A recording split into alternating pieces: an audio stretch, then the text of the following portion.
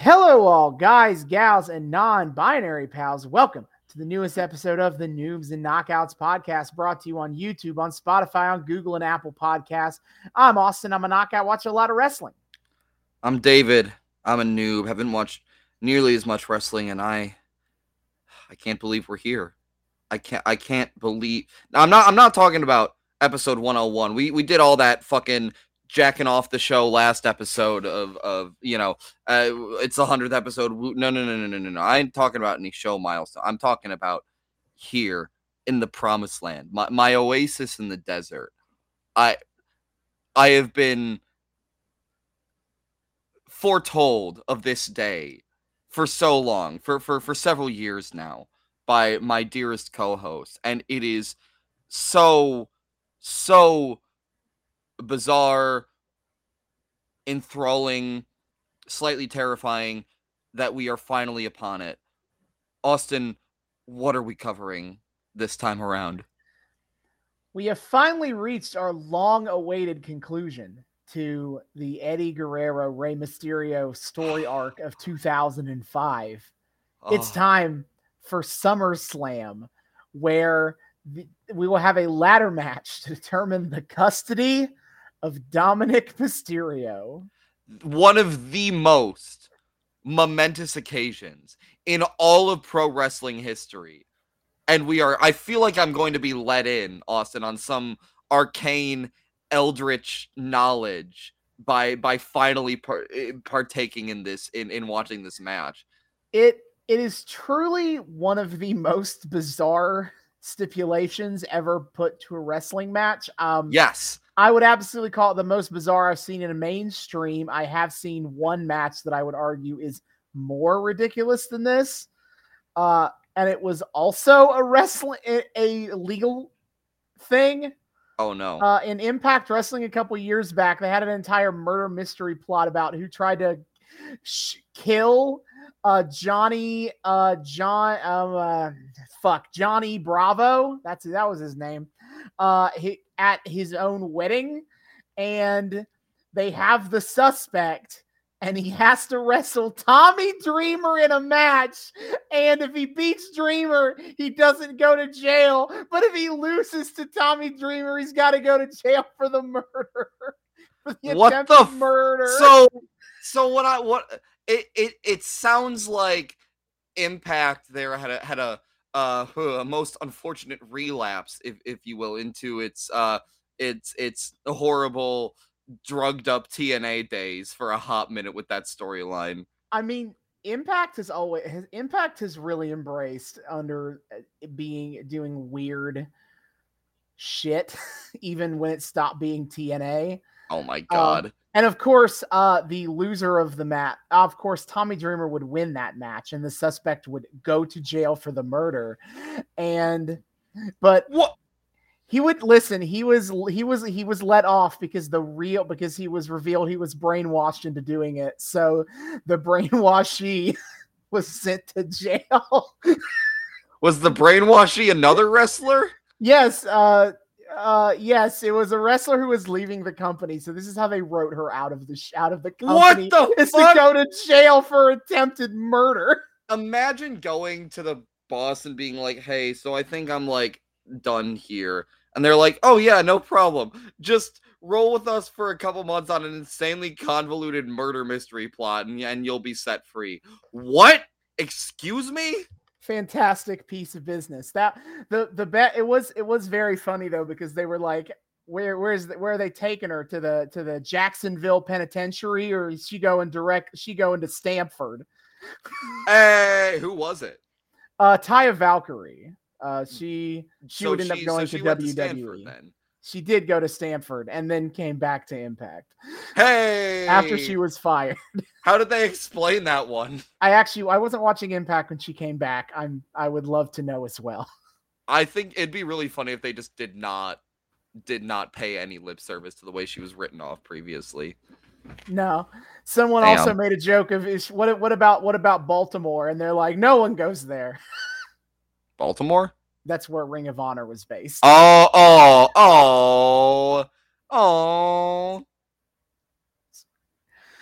That's funny. Yeah, but no, that does sound more unhinged in a way, but also like I think in terms of like weird legal rabbit holes, the Rey Mysterio versus Eddie for the custody of Dominic still very much wins. That's fair. But yes, SummerSlam 2005 is upon us. As per usual, we will only watch some of the matches on this show, specifically 4 out of the 8 that are on this show. The last episode of SmackDown before SummerSlam didn't really have anything going on, not worth talking about really at all. So let's just skip right onto it. So I am going to discuss the matches that will be happening this evening and the ones we will not be watching, because we never have time to sit down and watch a full 3-hour pay-per-view. So I always cut it down to about 2 hours of content. King. So the first match on the show that we will not be watching is Orlando Jordan versus Chris Benoit for the United States Championship. This is a purely SmackDown story, but Chris Benoit is in it, so we will not. Hey, good shit. Then in a singles match that we will not be watching, match number 2, because it is a Raw storyline, Edge versus Matt Hardy. All right. As a quick sum up for you people at home, even though I've talked about the dynamics of this a lot, basically Matt Hardy and Lita were IRL dating. Yes. And then Matt Hardy was injured and thus had to be sent home. And while Matt Hardy was sitting at home recuperating, Lita started cheating on him with Edge.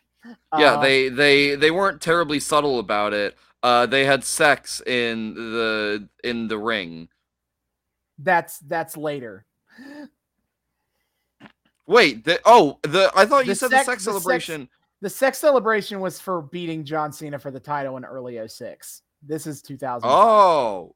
They were an established couple when they fucked no. in the ring. Oh no. So they got together, and of course, people figured out this was happening. And Matt Hardy got pissed about it. Really? Obviously. And WWE's response was, "We are going to fire Matt Hardy because you're being annoying." Yeah. Oh, yeah. Get the capital offense out. of Vince McMahon is being a mild annoyance. Right. So I've talked about this so much, but this is when on screen Lita was dating Kane, was married to Kane, the rapist, if I may remind you. Oh no. And so, but because the story of Edge and Lita got out, the fans turned hard on Lita for being a big old slutty slut. Yeah. How dare she pick literally anyone else over her own rapist? It would be her character for the rest of her career in WWE, is how much of a big slut you are.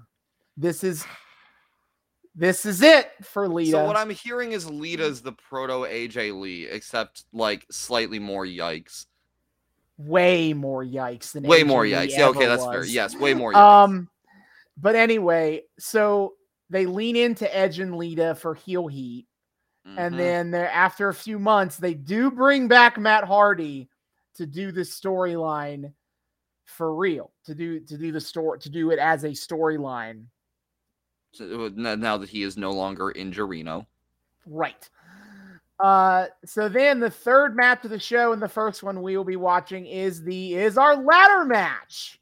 I don't need to explain any of the story here. That's the first one? God damn. It's the third match on the show. Is the Dominic? That feels like that should be like the semi-main or something. Jesus Christ. Yeah, I mean, Eddie Guerrero was big mad about constantly losing to Rey, so he decided to try to steal back Eddie. Eddie was like, "I'm choosing this moment to be like, Dominic is my actual biological son, and I'm taking him back. Thanks." And we're not gonna go into any of the questions that raises. Watch any of the previous episodes in this arc to see us lose our minds over how insanely incoherent that entire plot is. Real big shout out to episode 94, appropriately titled "Ray Offers His Son's Custody for the Match." It gets even worse. Yeah. No, the big punchline here is that Ray didn't even need to be coerced. Dipshit offered to do this when he basically had this in the bag. So a social worker was like, you guys are just using this child as a proxy for your own stupid bullshit. So he's going into foster care while you settle this crap. And you ever wonder if perhaps this is why Dominic is the way he is now? A hardened criminal from prison. Hey, now that I am studying sociology, I can tell you that one of the leading indicators of criminality is lack of stability in your home life, and I would say this is a pretty traumatic lack of stability in your home life. And I just feel like Ray probably should have brought them all to family therapy, and he didn't. I'm just gonna go ahead and guess that right now. Yeah, no, Ray inevitably gets Dominic back and was like, no, it's fine, actually. Everything's fine now. We don't need to think about this ever again. Yeah, and now look at Dominic. He's done hard time. He's done hard time in prison. He's got a mommy dom. He's got a mommy dom. He's running with a rough crowd. I mean, Absolutely. Look what's happened. Beat up his own dad just the other day. This all could have been solved if you actually took Dom to therapy, Ray. Did you ever consider that? No, I bet you didn't. Maybe Ray is a shit dad. You're damn right. He is a bad father. Because Rey Mysterio is a bastard man. He is. So, the fourth match on the show that we will not be watching because it is a Raw match. Kurt Angle versus Eugene. Eugene. Oh, brother. Okay. So that's a name I haven't heard ever. Yeah, and now I have to explain it. Wait, is this the random person from the crowd fight? Is this what this is? Okay. No, that's Santino who debuted that way. But no, Eugene is Nick Dinsmore, and his character was initially the idea was to have him be like a wrestling savant, someone who wasn't necessarily the smartest guy, but he is a wrestling genius. Which is fine. Oh no! And this character this turned into Eric Bischoff's nephew, who is mentally handicapped, is the nicest way I will put it. Yeah, I've heard of this character. He's a little special. The worst character in all of the Fed's history, and that's saying something. Yeah, it's weird and a little uncomfortable. It could be worse in that he could be a heel. Oh wait, they do turn him heel. They do turn him heel at some point, yeah. But right now he is just a he is just a kind of a archetypal lovable underdog babyface, but he is a lovable underdog because he's mentally handicapped. He's special needs, yes. Yep. And he's fighting Kurt Angle for reasons I don't fully know because I don't watch Raw, but they're fighting for Kurt Angle's Olympic medal. Fantastic. Oh, yeah. That sounds like a real banger of a story there. I'm glad this is Raw's contributions to SummerSlam. Damn. Raw always was the worst show. Changed my mind. The next match that we will be watching is Randy Orton versus The Undertaker. Ooh, The Undertaker. Oh, hey, this shit. Okay. Randy Orton interrupted the match with what's his face. Yeah. Yeah, Randy Orton has determined that losing once to The Undertaker at WrestleMania has killed his entire legacy, and therefore The Undertaker must die. So absolutely. And Undertaker has been doing spooky PowerPoint in response. This is true. I will say, it's SummerSlam, so The Undertaker's not necessarily wearing plot armor this time. Mm-hmm. It's true. Then the sixth match on the show, the one I wanted so badly for us to do, but we don't have time, but I tried. John Cena versus Chris Jericho for the WWE Championship. I feel like we've watched so much Raw recaps on accident. I know. It's like we had to see the payoff. Watched the arc. Yeah, absolutely. Now I'll never know what those recaps, those fucking overlong, intrusive ass Raw recaps were leading to. Oh yeah, baby. But unfortunately, no, we didn't have time for that because we have to watch the main event. But I'll get to it in a second. Okay. So next match on the show, Batista versus JBL for the world title in a no holds barred match because that was Jibble's contribution to I can pick any stipulation. Jibble. Yeah, I know. That was the dumbest thing. Jibble. Good old Jibble. I love that. Good old Jibble could have picked the JBL automatically wins match, or the JBL is just illegally allowed to shoot Batista in the fucking face with an actual gun stipulation. Or any number of things that would immediately, but no, they had to do. He's just like, oh yeah, any stipulation. You don't know the power you just gave me. I can control you. I can make you my bitch. You, yeah, I'd like one no holds barred match, please. What? Batista must wear handcuffs match. Yeah, literally. Batista must be bound and gagged from the neck down. Literally anything. What? Jesus Christ, JBL's an idiot. Yes, but our main event. And it's a Raw story, and you could argue that we shouldn't do it because we haven't followed this arc. But also, I never want to come back to SummerSlam 2005. And what review of SummerSlam 2005 doesn't include this match? A bad one, I'll tell you that. This is a battle of icons, sir. It is Hulk Hogan versus Shawn Michaels. Oh, no! The politics fight! No! Man, I can't wait to step into to watch Shawn Michaels and Hulk Hogan step into a ring with each other and just spend 20 minutes saying back and forth, this isn't going to work for me, brother. Yeah, so... Okay, so this match started basically. Shawn Michaels had a tag match with the Hulkster dude, and then Shawn Michaels super kicked him in the face after the match.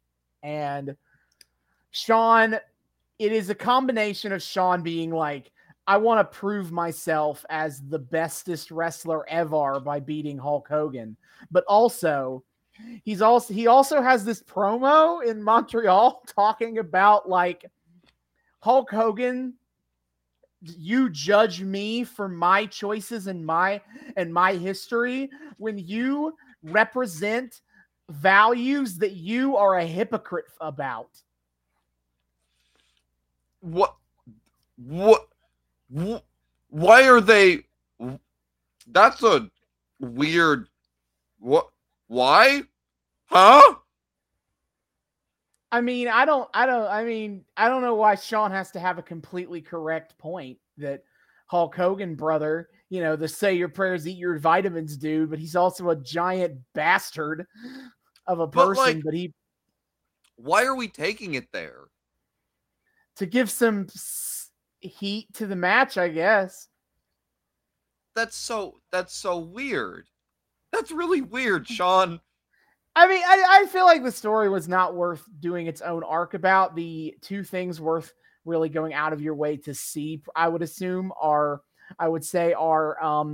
the skit where they do a fake Larry King interview and Shawn Michaels dresses up as Hulk Hogan and pretends to do Hulk Hogan. Please tell me Triple H is playing Larry King. I don't remember who plays Larry King in the skit. Damn it. And the Montreal promo, which is honestly more famous for the fact that Montreal is still pissed about the Montreal screw job, and so Shawn Michaels just gets booed out of the building. Yeah, well, isn't that the promo where he like the Bret Hart music hits and he looks all freaked out and then nothing happens and he's like, yeah, I had you going there for a minute, didn't I? He's done that. I feel he did do that. I don't remember what year he like teases Montreal that Bret Hart's coming back.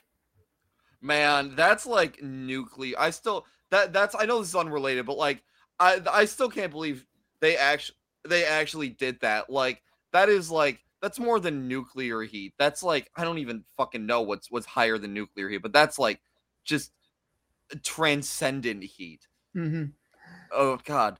But yeah, Canada didn't forgive Shawn until Bret did. That's the way that literally goes. yeah. I watched that promo recently and I was like, oh, that's nice. And now they're friends. But like, what really cracks me up about this Shawn Michaels Hulk Hogan thing is the fact that Shawn Michaels thinks that beating Hulk Hogan will prove that he's the best in the world ever. Which, like, okay, yes, I know in kayfabe, Hulk Hogan is one of the bestest wrestlers of all time because he's so winning.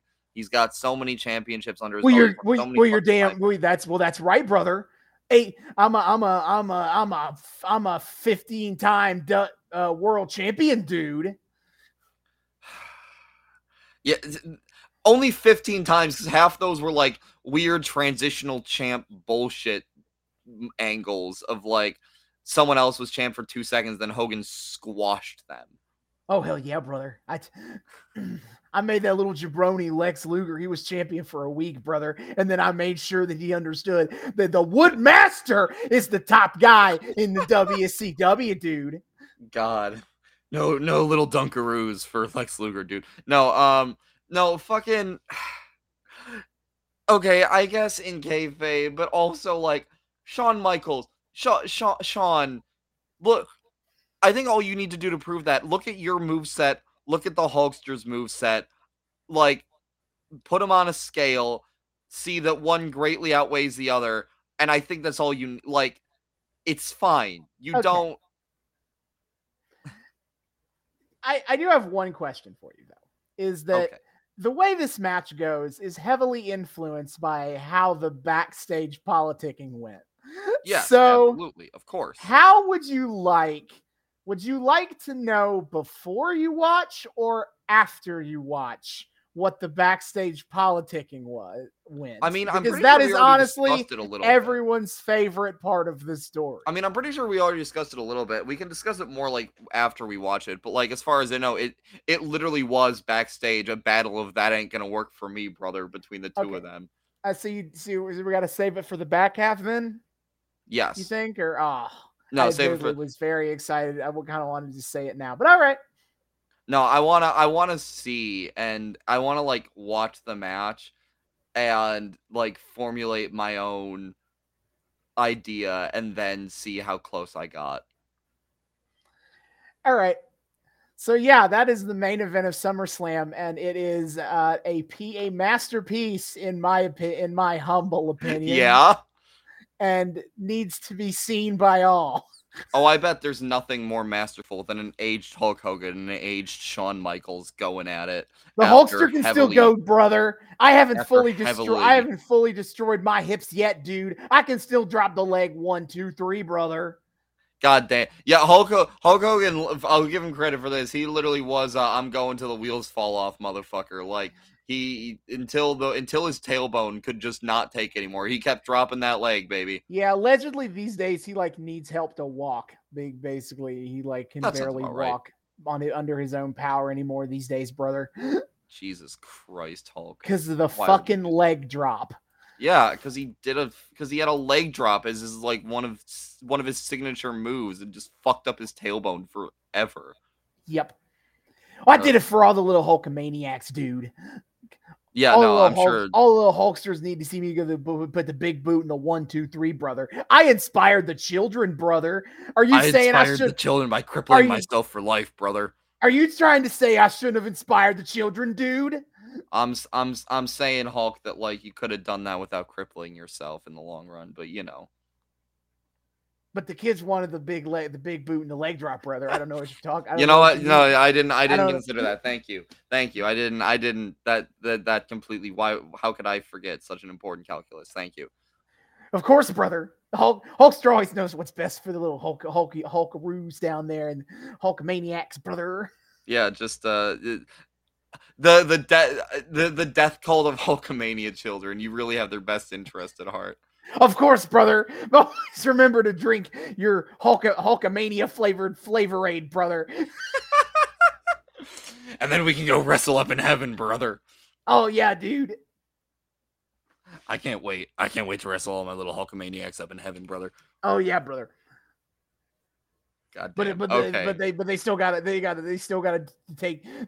to put me over, brother. They even up in all the little Hulkamaniacs in heaven, brother. I ain't gonna let that in front of Jesus, dude. That don't work. They the little Hulkamaniacs. They want to pin me, Hulk Hogan. But I gotta tell them that don't work for me, brother. I'm in the presence of the Lord, dude. Would you let the Hulkster sully his reputation in front of the Lord, brother? Do you want me? I didn't say all those goddamn prayers for nothing. Do you want to embarrass me in front of the Lord Almighty Jesus Christ, brother? Is that what you're saying, little dude? I didn't say all those prayers like a dweeb for nothing. When I tell you to pray, brother, I mean for you to pray for me to go to heaven so I can drop the boot on Jesus and have God applaud for me. Oh yeah, brother. That Jesus Christ dude. I mean, it took him 3 days to get up, brother. Yeah. Now, if it had been me, Hulk Hogan, I would have kicked out at 3.1, brother. I'm pretty sure we've done the Hogan as Jesus joke before. Stop. Yes. Stop. But no, I'm going back to it because oh my God.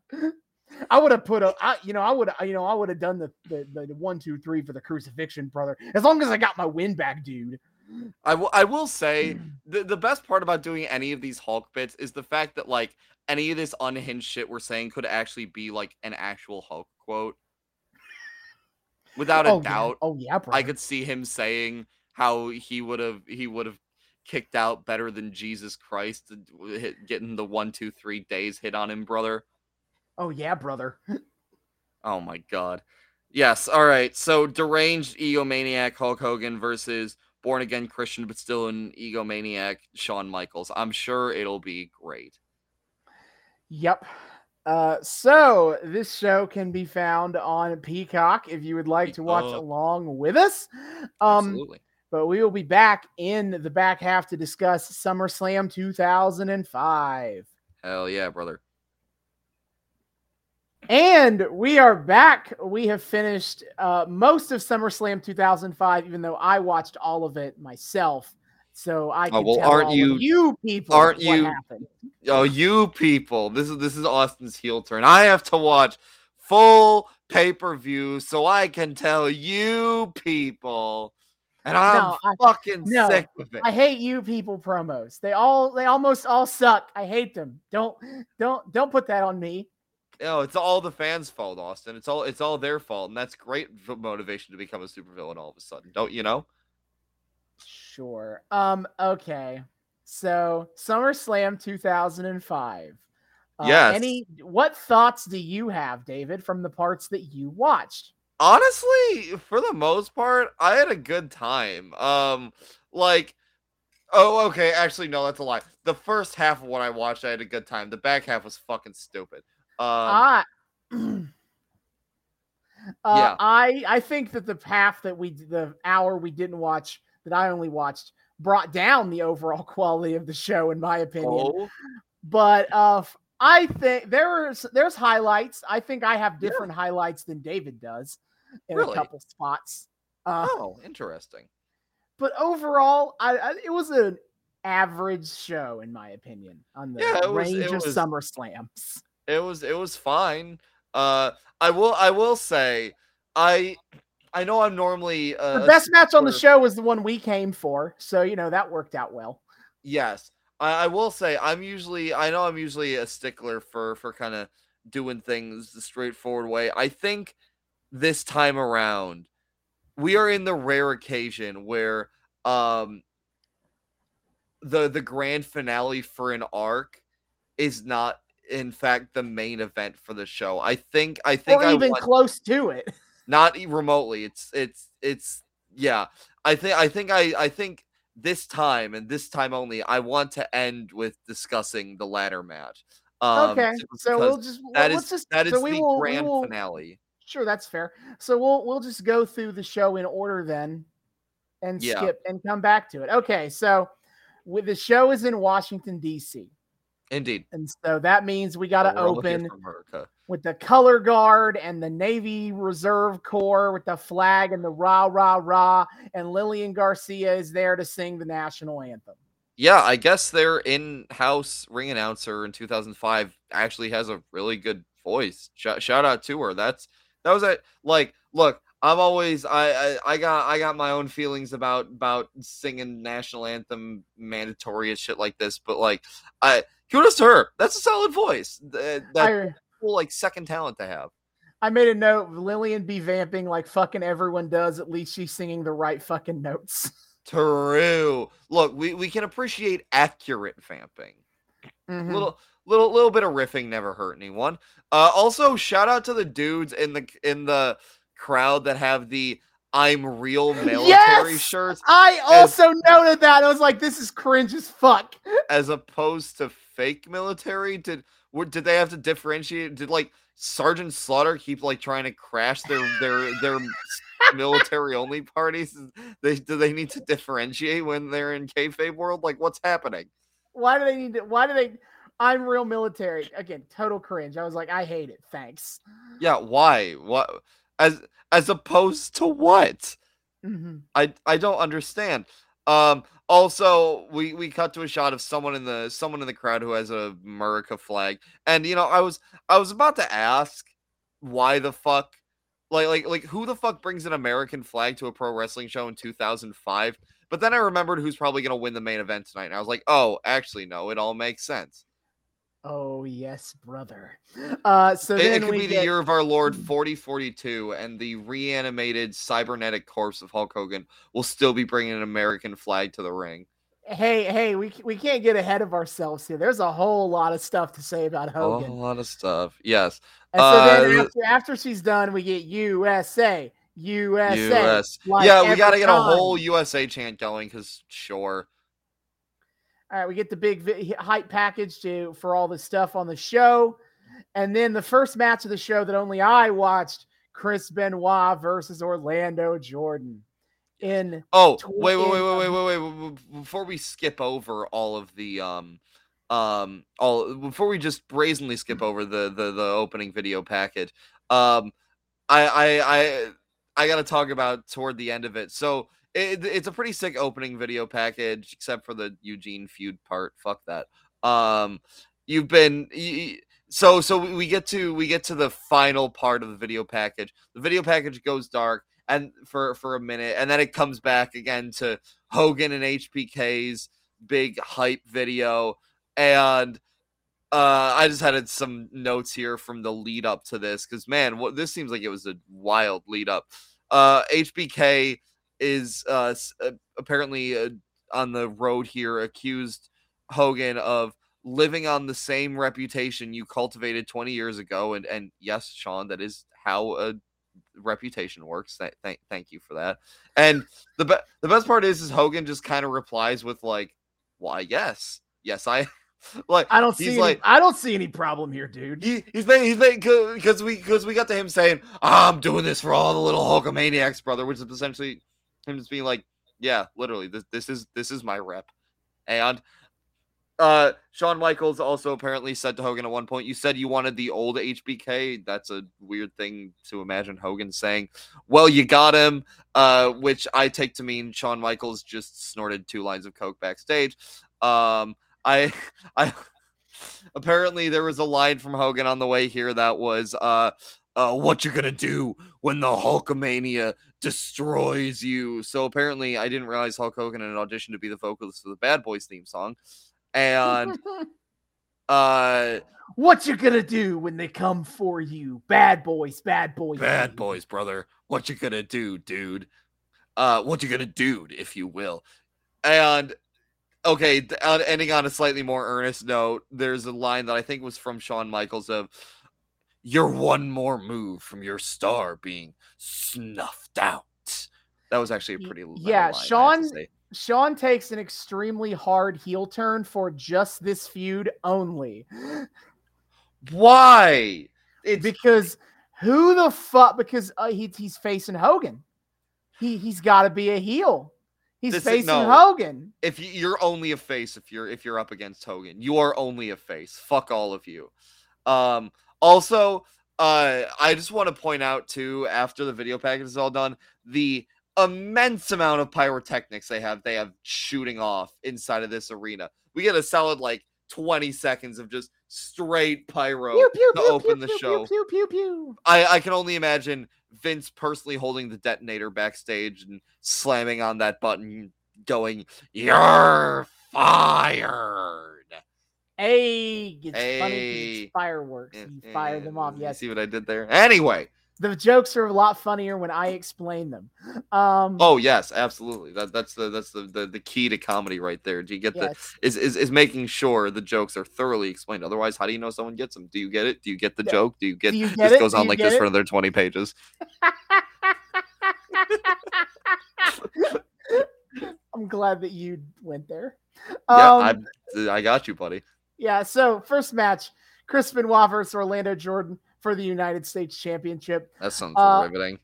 In an entire 25 seconds, Chris Benoit gets in the crippler crossface and taps out Orlando Jordan and wins. Not kidding. He just wins in 20 seconds. I do appreciate that Orlando Jordan's entire role here is... Wait, no, hold up. No, I was getting him mixed up. Fuck, no, that's not the JBL cabinet boy. Yes, he is. Oh, that is? Okay. That is the cabinet boy. Yeah, okay. Yeah, I appreciate that his whole role is just to be a bitch. That's his whole role. He is painted to be the most ineffectual motherfucker ever. And why does JBL hire him? I don't know. He doesn't seem like he's that adept at cheating, honestly. I guess it's just hard to find political interns these days. JBL pays for loyalty and not anything else. I think it's just I think the political intern market is just kind of small these days, you know. You'd think. I mean, he's in DC. Surely he can find a staff intern somewhere. Yes, but can he find a staff intern with muscles? That is tough. That's true. See that's the problem is when you get to that cross section, you know. Yeah, I guess. Yeah, so squashed ass bitch Orlando Jordan, womp womp wompity womp. Yeah.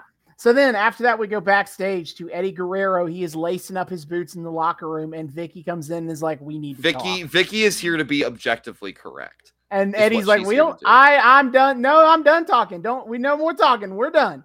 And Vicky's like, you may be done talking, but I'm not.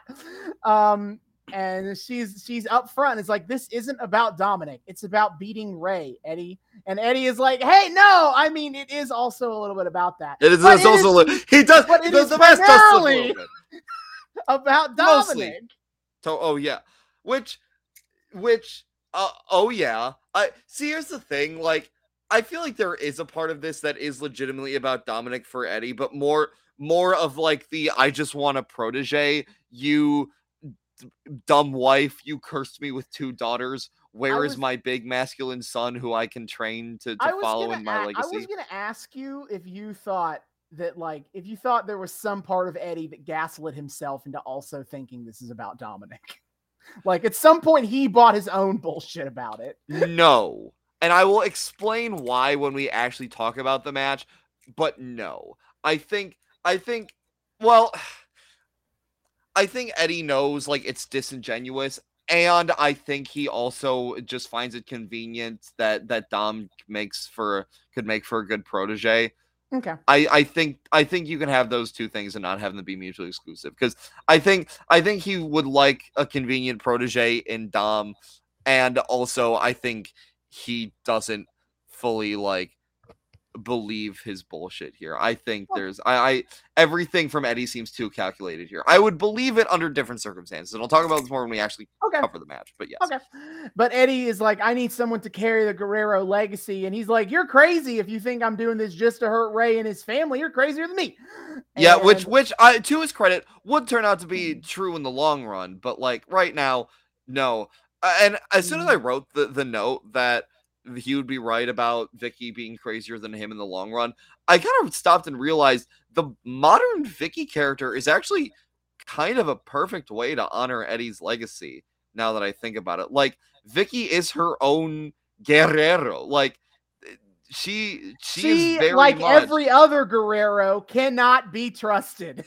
Yeah, no, like I never really thought about this before, but yeah, current Vicky is a really good like homage to Eddie. Like she carries on his evil bullshit heel work in a way. I've never thought of that before, and it's kind of like neat to think about it. It's almost certainly intentional on her part.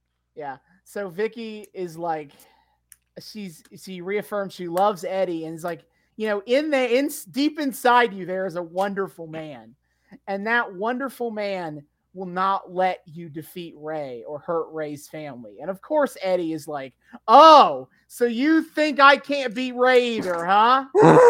Everyone thinks that, huh?" I am once again begging Eddie Guerrero to go the fuck to therapy. Oh, I can't wait to tell you how this storyline ends, because I looked it up. It ends after this? Yes, I looked it up because I was curious what Eddie did after this SummerSlam, and I found some more information. This concludes the dumbest that part that everyone knows, but there is a one more little bit thing at the end of this arc that I will bring up. Shit. Well, I look forward to hearing about it, and that might play in well to kind of my final thoughts about the way the arc ends. Okay. I think it will affect how you might. It could potentially change your thoughts. So Eddie is like, I wrote this quote down because I thought it was so ridiculous. I needed to get it. I think I probably also wrote this quote down. Since you're not being that great of a support, why don't you turn around and just support on out of here? What? Okay. What does that mean? To quote the it hurts me to say this. To quote the great and cosmic wisdom of friend of the show Dominic Bianchi. I can't believe I'm actually finding some value in this stupid fucking phrase. Or I guess more to paraphrase him. I don't know what that's supposed to mean, but it's evocative. It gets the people going. I was like, why don't you turn around and just support on out of here? Support. It gets the people going. I had to rewind and make sure I got that exactly. I did the exact same thing because I was like, did he just use support as like a clever word reversal that wasn't actually clever and made actually zero sense? And yes, he did. Like, when I said Eddie Guerrero, when I remarked last time that Eddie Guerrero is legitimately very good on mic, that does not mean everything he said is insanely well thought through. It means he's good at being evocative. That there's a difference, people. Well, I couldn't believe it. I was like, what? But yeah. Pure magic. Gone too soon. Yeah, so Vicky does leave, and then Eddie sits down in the chair, and he's like, I can beat Rey Mysterio. I will beat Rey Mysterio. Yeah, I'm gonna beat Rey Mysterio. No, see, that's the thing. Is the fact that he's sitting there repeating that is what makes me feel as though he knows exactly what this is really about. He knows this is not really about Dominic. That is one of the many things that contributes to me thinking that nah. He knows exactly what the fuck he's doing. The fact that he's going he's not going, I will get Dominic. He's going, I will beat Rey Mysterio. Okay, that's fair. Then the second match on the show that I also am the only one who watched it is Edge versus Matt Hardy. This match the story is cringe as fuck, honestly. I hate, like, this is one of those times. It's bringing in real life drama into wrestling is one of those things that I have extremely mixed feelings about. Because I'm well aware. Like, I hate work shoots real bad. I know. We have our discourse about this. Right, but it's like I feel like it would be unfair for me to say it sucked, that like bringing in real life drama and not letting it be a completely fictionalized TV show would be unfair of me, because there are storylines in wrestling that I like that are use real life drama and emotion effectively. But this is one of those storylines that I feel justifies me in hating it, because it's basically Matt Hardy IRL got cheated on by Lita with Edge, and their solution is Wait, I didn't realize there was the IRL cheating involved in this. What the fuck? Yeah, like I said in the front half, it was Matt Hardy and Lita were dating IRL, and then Matt Hardy got injured, and then while Matt Hardy was injured, Lita and Edge started hooking up. I thought that part was kayfabe. No, that part was entirely IRL. What the fuck? So they present that as happening in storyline, and also but the thing is, Edge has a lot of potential as a new top heel because of this. So Matt Hardy just gets treated like a bitch. And that is best encapsulated by this match, where it ends with Edge throws Matt Hardy face first into the ring post. Matt Hardy starts bleeding, and Edge just punches him some more, and then the ref calls the match as Matt Hardy is unable to continue. So I assume that's worked. Yes, that is a work. Okay. This is not a shoot. As far as I know, this was not a shoot, botch, fuck up, or anything. They just made Matt Hardy look like a little bitch baby for getting his ass kicked too hard. He can't even finish the match. See, I can understand the instinct to do that with a rising top heel, but like, you don't do that with every rising top heel. You do that shit with like monster heel. Yeah, it's so bad for Edge. Edge, as we will learn, is best as a sniveling opportunist heel. Like, he is not the kind of guy who beats you so bad you can't continue.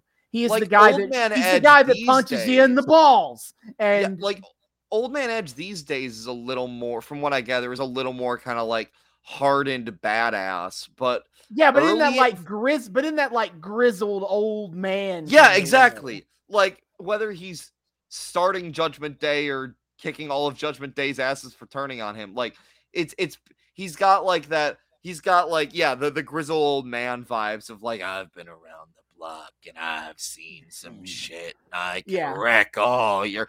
The early Edge does not seem like the monster heel type, and it does feel really disrespectful to Matt Hardy to treat him like that, especially if he doesn't get any reprisal out of it.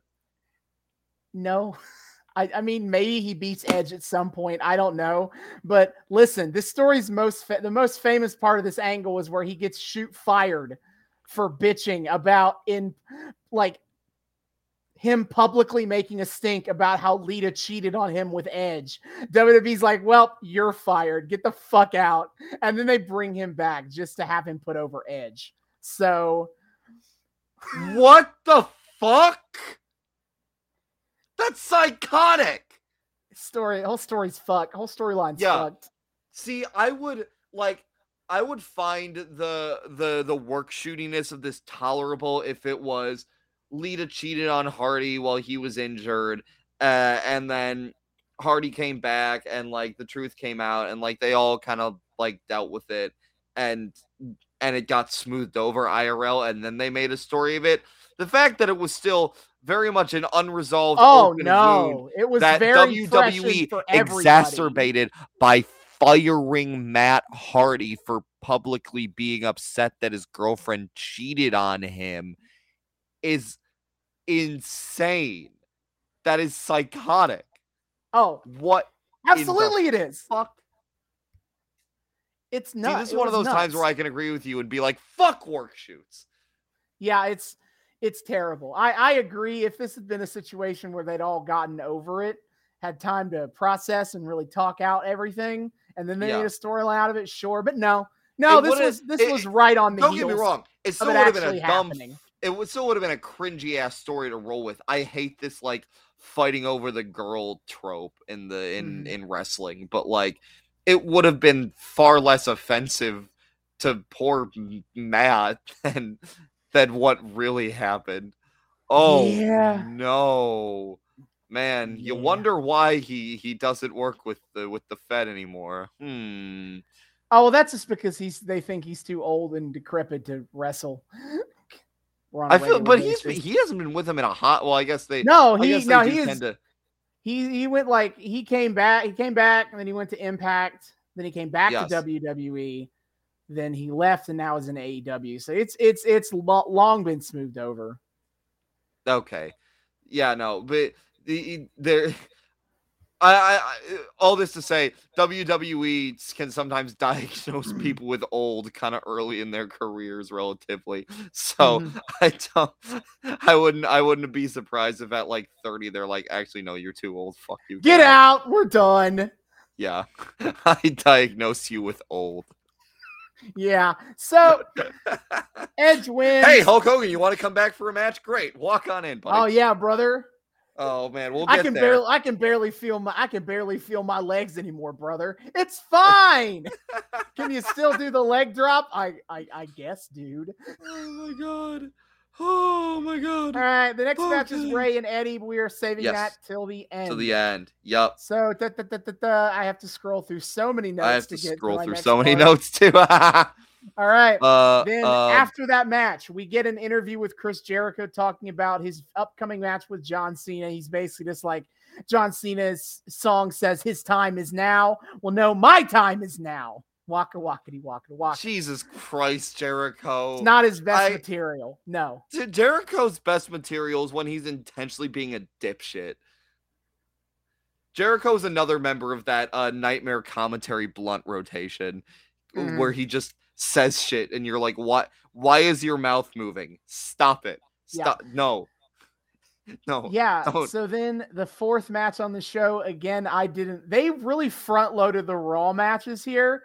So we get a lot of matches. We just keep talking about the matches that only I watched before we get to anything David did. But it's Kurt Angle versus Eugene. I don't think I realized that Eugene had Christy Hemme as a cheerleader with him. I guess the varsity jacket he wears makes more sense now. Not that I ever thought too hard about it. I feel like thinking about Eugene at all is a dangerous activity for one's mental state. Yeah. So Kurt Angle, him and Eugene, it's basically Eugene. Like Eugene has some surprises. Kurt Angle doesn't take Eugene seriously, and so Eugene gets some surprises on him. Part of Eugene's gimmick is that he is like a big wrestling mark. Yeah. Yes, but not just a savant, but also a big wrestling mark. So like he does all of the moves of his favorite wrestlers. Like he hits Kurt Angle with the rock bottom, and then he hits him with the Stone Cold Stunner. That's another part of the angle there. That could actually be a cute thing to do if it wasn't attached to the goddamn Eugene character. No. So that'd actually be really cute. No. Fuck. And so basically Eugene gets Kurt Angle in Angle's ankle lock, and Kurt Angle escapes it, and he's like, okay, enough of this. Okay, time to take this seriously. And so he hits him with the angle slam and the ankle lock for the win. It's not surprising. The match was for Kurt Angle's Olympic gold medal. I somehow doubt they were going to hand that shit over. So after the match, Kurt Angle acquires handing a over steel Angle's chair. whole identity. God damn. So after the match, Kurt Angle hands over a steel chair, gets a steel chair, and like he threatens to hit Eugene with it, but instead he just tosses Eugene out of the ring. And what Angle does with the chair is he sets it up in the ring. He stands on the chair and demands the referee put his Olympic medal on him as if he was on the podium at the 96 Olympics again. Jesus Christ. I love how this company is marked by so many dudes who both in and out of kayfabe. In and or out of kayfabe, I should say, because I think Kurt Angle's actually a chill dude IRL from everything I know. From what I've seen, yeah. Yeah, I love how this whole company is marked by people who both in and or out of kayfabe are just deeply insecure about the everything. The so many insecure men. The WWE is it's just a magnet for dudes who would rather like put their bodies through hell and back rather than just going to fucking therapy. Holy shit, Yeah. dude. So this seems to be part of like transitioning Kurt Angle into being like a violent sociopathic heel. Something similar, more similar to what he was doing in TNA. Yeah.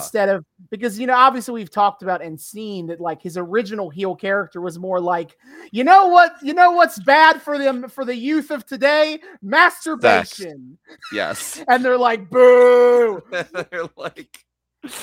they're like, fuck you. I'm gonna go home and jack off to pictures of Kelly Kelly just to spite you. I don't know. Kelly Kelly wouldn't have been around here. No, I not don't know. even close. Whoever the fuck would have been around back But back yeah, then. like he was some like howdy doody dork, and now and then but in like after he turns face again and then turns back heel, he starts becoming more like more of a vicious, violent character. And they play that idea up a lot on commentary for this match. Is that like an insane bastard? Yeah, he's becoming a different kind of a guy these days. So he wasn't in TNA for terribly long, then, was he? He was, but he wasn't for TNA for a long time. But he doesn't join until like 2006, 2007. Oh, okay. Like that. So evil, violent, sociopath, Kurt Angle in WWE is not a response to to his TNA persona. It was like the progenitor to his DNA persona. Got it. Yeah. Okay, I got my dates mixed up there. Sure. So, and then, okay, after the Kurt Angle match, we get a skit where all the women in the company are in bikinis and doing a sexy car wash on a limo. And they're doing all the things you'd expect from a sexy car wash. Wait, fuck, weren't we literally getting ads for this sort of I talked to you about this, but also you're right. They did do kind of ad stuff with this a little bit. Yeah, no. Because I fucking remember seeing the ads that were like the superstars in bikinis for SummerSlam. Mm-hmm. Oh my god, they paid that shit off with an actual skit. Yes. Fuck you. So they're just hanging out in the parking lot, watching this limo, getting soap and water all over each other in a sexy way. And then we pan eventually to the back end of the limo, and on the limo is the presidential seal. And they're like, oh my God, is that the president's limo? And then they roll the window down, and Vince is in the back seat of the limo. And Vince McMahon just looks directly at the camera, and he just goes, hey, why not? And then as the limo drives off, and you see the back bumper of the limo, and it has a McMahon for president bumper sticker. What fuck was this part of like the time when there was a McMahon political campaign going on? No, that was in 2009. This was 2008, 2010 were when Linda tried to get into the Senate. This is just because they're in DC. Vince is planting subliminal messages for the electorate. Vincent W. McMahon. Yeah, I was actually curious. Are you like allowed to just put the presidential seal on your own car? Like, I mean, it is probably not, but also this is probably on like a somewhat closed set or something. I don't know. Like I was trying to think, like, are they breaking the law? Did George W. Bush lend Vince his limousine for the night? Oh, that would be a twist of tables. Vince is normally the one lending his fucking limo out. Now he's got to be the rentee of the limo. Oh my God! Wait, Vince would lend his limo out to $1 Million Man as his self-insert. Is Vince McMahon George W. Bush's self-insert in the WWE? Oh no. But what as I ponder a terrible, evil future timeline where Vince McMahon ran for and became the president in 2008 instead of Barack Obama. Ooh, baby. We move to the next match. The gong hits, and I no longer have to think about the worst possible timeline for 2008. The gong hits, and somehow I'm not nearly as terrified of the Undertaker as I am of this very hypothetical scenario you just shoved non-consensually into my mind. I apologize. No, you don't. Fuck you. No, I guess I really don't. Yeah, man, the gong hits, and Jesus Christ, the crowds really just do go nuclear every single time for Taker. How did we get here? Taker was easily one of the goofiest creations of the new generation, and now we're here, and it baffles me every time I stop to think about it. He just kept sticking around. He stuck around through his own time to become a nostalgia act. Yeah, he basically, the universe was like, hey, time itself was like, time for you to become a nostalgia act, and Mark Calloway just kind of went, no. Yeah, it's like he basically he went away from the Dead Man character for like 3 years so he could be he's an all-American biker, and now like everyone loves the Dead Man again. Like, oh shit, it's just like the character from our childhoods that we really liked. Yeah, no, it's just so insane that like every time I think about it, Undertaker as the concept is so fucking goofy. Although we have hit the point where he has started lightly doing some MMA training, so he's got his MMA gloves on. Yeah, I did notice that. I wondered where the MMA gloves came from. Yeah, it's just because he started doing that MMA stuff. Training. Did he ever actually like do any proper MMA matches? Of course not. Well, I'm glad. You know what? I'm glad old man Taker has a hobby. It's good for you. Yeah, but he will soon enough start being called the best pure striker in WWE. Which, okay. Man, look, I know I give WWE shit for leaning way too hard on the goof and not nearly enough on the, the fighting. But that doesn't mean I want them to actually like pretend like they are UFC at any point. That's not Monkey Paw. Please stop curling. That's not no. Yep. So and then hey, give you what you say. Orton is here. Yes. He is Orton is here. We get in the ring, and as soon as the bell rings, Orton heads to the outside. Pretty much. Classic heel shenanigans.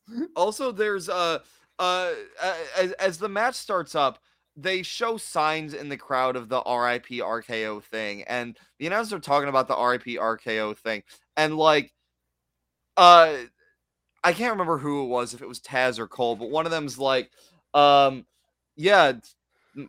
Taker's trying to make the RKO RIP, and I stopped and I really thought about that for a second, and as cute as like the RIP RKO thing is, because like, it's the 3-letter acronyms for both of them, when you really start talking about it like that, it's not like RKO is an alternate name for Orton, it's just his finisher. So like, well, wait, it is his initials. Okay, wait, no, never mind. Because I was gonna say, it just makes it sound like they're trying to retire the actual finisher, but okay, no, that is his initials. Fuck. But it's not a nickname he goes by. He doesn't go by RKO Randy. Yeah, Orton. So it does sound a little bit like the Undertaker's just trying to make Orton like retire his finisher. Get a new move, Randy. The stipulation is if Taker wins, Randy can never use the RKO again. Fuck, that would have been like an actually cool like. In a story that is entirely about legacy, it could have worked. Because the current way they're doing it is Randy Orton being an overdramatic bitch. At least with having to retire the RKO, he would have there would have been something material there to latch onto instead of him just being like, if I lose to Taker, my career is over. Shut the fuck up. Maybe if Undertaker could be bothered to show up to do any talking besides his RIP PowerPoints, this is a plot idea they could have done. But I feel like they still could have communicated. I don't know, whatever. Dumb. Anyway, yeah, we start off the match. And Orton goes to the outside because he's trying to be a crafty motherfucker, I guess. Yeah, but then he gets back in the ring and Taker slaps the shit out of him, and I audibly laugh at it. Oh my god. They start Taz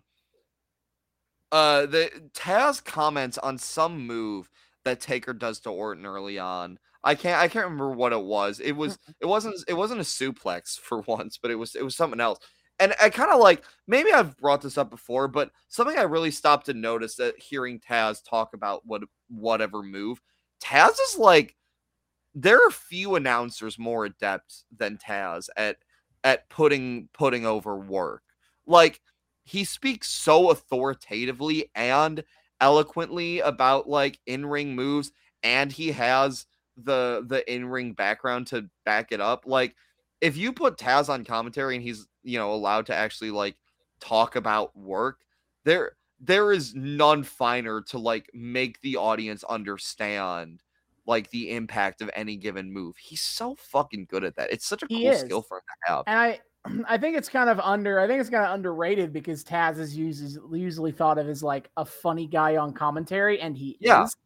He's hilarious. His rant about Jillian Hall's mole is more what people think of when they think of Taz on commentary. Yeah, or him just frothing out going, I fucking hate that Orange Cassidy. Mm-hmm.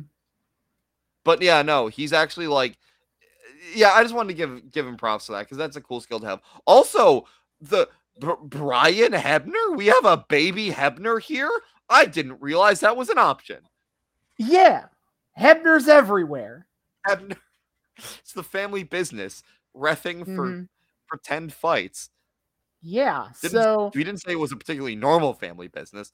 Yeah, so it's the family business. Yeah, but the early match is a lot of just them punching each other back and forth, real knockdown, drag out fight, as they might say. Yes, and it's also a lot of Undertaker working the shoulder because Randy Orton was in a fight with I can't remember who recently that fucked with his shoulder, and man. One of my favorite silly in-ring tropes is just the vaguely working of the vaguely worn-out limb. Monstrous, I say. So much in-ring psychology built on this one basic concept. You gotta have smart wrestling.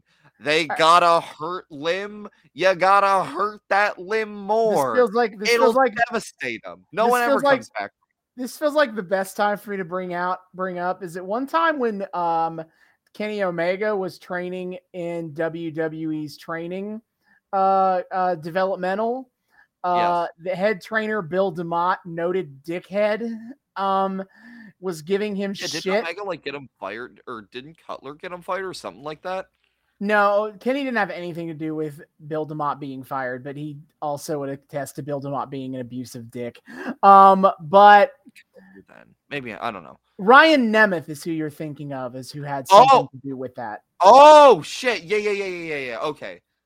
Yeah, he kind of fell off the face of the earth for a hot second because of that. But anyway, Kenny Omega is in Deep South Wrestling, which is what WWE's developmental at the time was.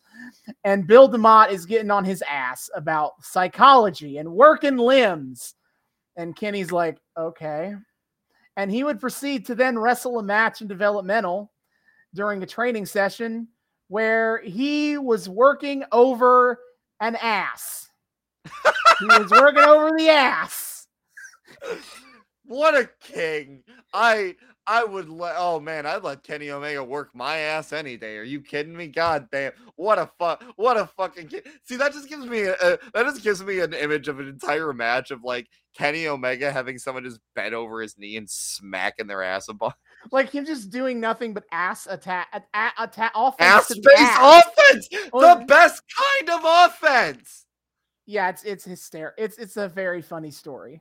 That's so great. Also, talking about the working the limb psychology, I made the joke of no one ever comes back from this.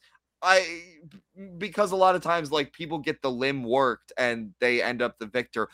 This makes me think I would love to like start collecting data on like the best like trope predictors of victory. Like how many times like basically like is working the limb is someone working your limb a predictor for you getting the dub, or like is like how many times does like the can they coexist narrative on commentary for a tag team indicate their loss? Like I'd love to see like what the best predictors are, because I feel like working the limb is actually a great predictor for if someone's gonna win a match. Because I've seen very few times it's pure. Well, it's purely a heel move to do. Like not baby well, okay, faces. yes, Baby faces do not generally work limbs because it's all about like the extremely basic plot structure of bad guy winning, baby face, good guy make comeback win. So it's extremely rare to see like a baby face work a limb. Yeah, pretty much. But well, I feel like in this day and age, like yeah, I think it's a little more. It can be a little more balanced out, I guess. Yeah, you're right. But like traditionally speaking, that's your job as a babyface is to get worked. You don't do the working. That's fair. But okay, anyway, so yes, the shoulder is being worked, and also something else I noticed. This is just kind of more of a random observation. I kind of realized I don't think we've seen all that much in-ring Orton before on the show, and now we've like had him 2 weeks in a row. No, we have not. Yeah, I don't know if we'd seen him in-ring ever on the show before last week. I think our first episode had Orton versus Daniel Bryan. I think that sounds right in my head, but I could be wrong. Yes, it did, because this was when there was a whole curve thing with the kendo stick and hardcore fights. I remember that because I remember that episode had that thing on it. But other than that, have we watched Orton wrestle before on this show? And you're right. Seen, like promos from him. Yeah, I don't know. You're right. It's been extremely like sparing. Mm-hmm. All this to say, but now we've got him 2 weeks in a row. So much flopping. Mm-hmm. Now this is pre-Viper, so he's not doing it to like because he's a snakety snake. I mean, I think Orton just flops because he finds it fun. The way he sells, I think he just gets a kick out of the way he sells, and that's why he does it. Like every time he sells, he looks like he's having fun doing it. Mm-hmm. So the match kind of turns the corner where Taker goes for the big boot in the corner. Orton ducks out of it and then like and Taker gets like his legs stuck in the ropes, and then Orton just starts attacking the leg. Yes. Oh my god. So yes, now it is time. It's time to work a limb. It's time to work the limbs, baby. Orton's working the limb now. He's decided, hey Taker, you know your leg? Fuck your leg. So he's doing everything in his power to break that shit. He gets Taker's leg up on the rope and stomps down on it. Gets Taker's leg back up on the rope, stomps down it again. Does that shit a third time because he can. And everyone on commentary is like, "Oh, he's fucking up the leg." He takes Undertaker's leg, rolls up his pant leg, which I thought was fucking weird. I don't think I've ever seen Undertaker's bare legs. And that's such a wild observation. And that was my first thought when I was seeing when he see the rolled up pants. I was like, "What am I looking at? Creature of constant surprises. You have legs."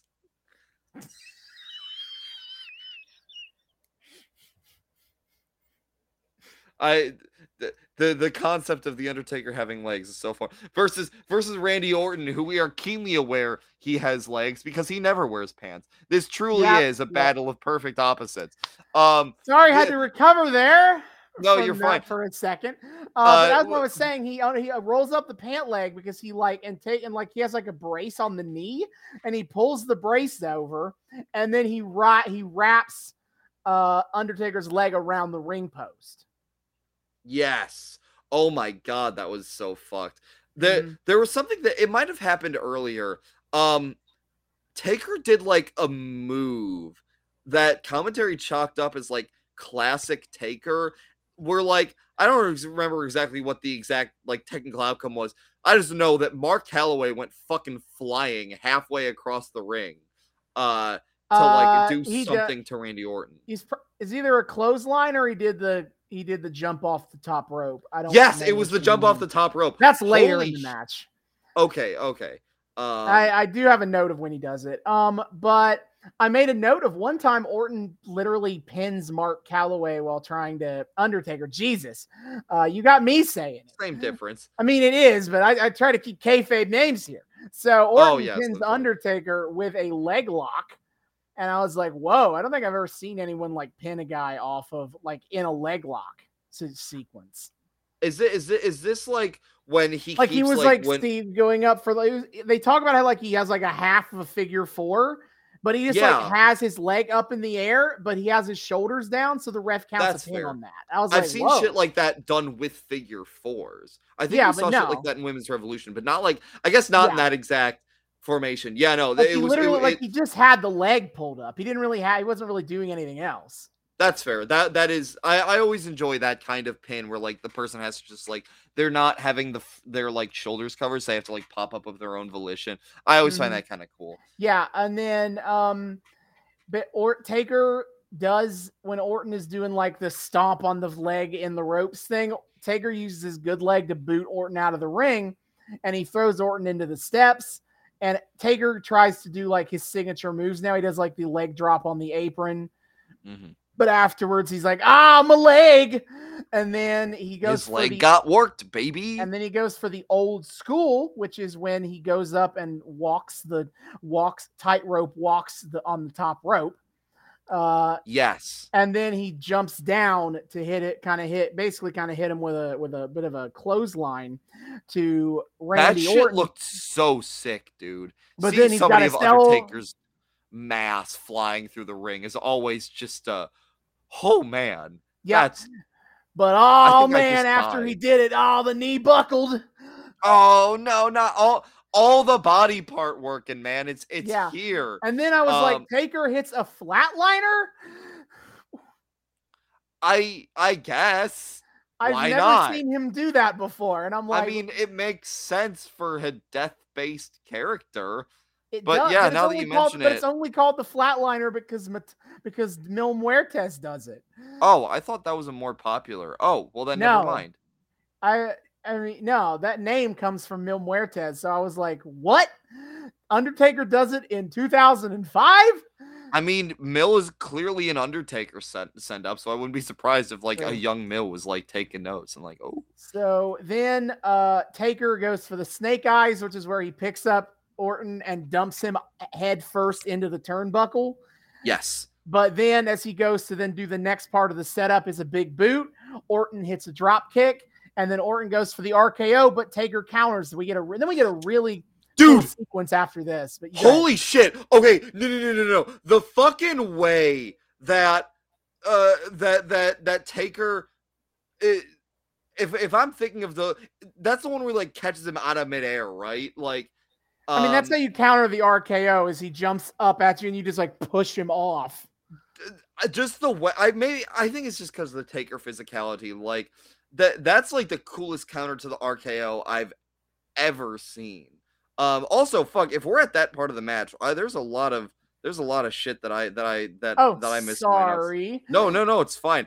No, so I must have been thinking of a time way earlier when Taker went flying because I thought I would remember. Anyway, a few things that I want to talk about. Man, Does Brian Hebner still ref with WWE, or does he do other stuff now? Not a clue. Yeah. Well, see, man, Brian Hebner's a little baby man, scared of Taker. Taker's got Orton in the corner, and Brian Hebner's trying to raise some kind of protest to Taker for his conduct, and Taker just kind of like looks at Hebner, and Hebner just fucking runs out of the ring. Little baby man. I can see why his dad's way more famous than he is. What else? Oh, so I think this might have been when Orton had Taker in like the halfway figure 4. Michael Cole remarks that a human being's leg is not supposed to be twisted that way because Orton's got Taker's leg all kind of twisted. Yeah, I mean, actually, the leg is perfectly fine being twisted. No, I'm sure, because... but like Michael Cole's got to sell it. That's not what I'm commenting on this for. So, if he's saying that, that means The Undertaker is canonically a human being in 2005. I mean, I think that he's an undead human being, but he's still like a human being. I feel like that should change things though. Like you are a zombie at that point. He was a necromantic wizard or something or other. They, kind of just depends on the day. He had a whole Shao Kahn phase. And then for a few years, he just decided he was just going to be a biker guy from Texas. He's like alive again. I sometimes think about like in kayfabe, whatever like weird rituals happen to make Taker alive again and then undead again. I'm gonna need to reread the Undertaker comic book, see if I can figure out the lore here first. Oh, please. I hope they have like weird retcon lore to make that all make sense.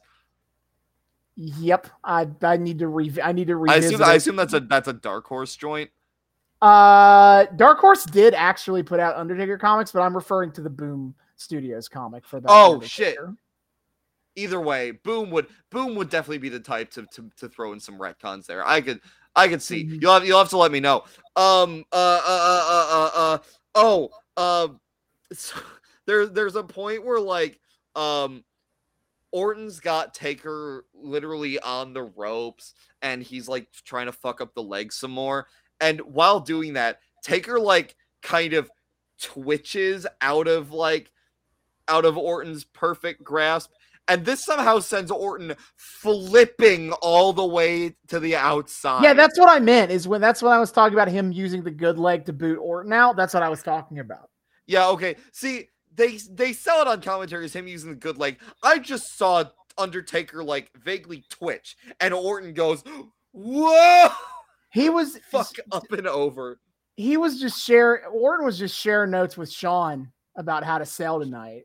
Oh, well, yeah. See, okay, so here's the thing. I want to talk about this. Orton is like I watching this match, Randy Orton actually is a pretty perfect opponent for the Taker.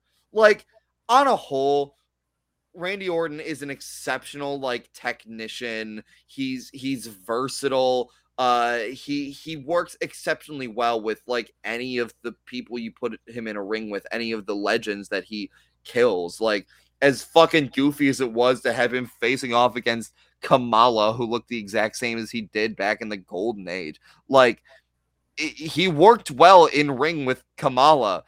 So like, A, he's got the versatility to make it work, and B, like his goofy ass flop selling is actually feels proportional to like taking hits from Taker here.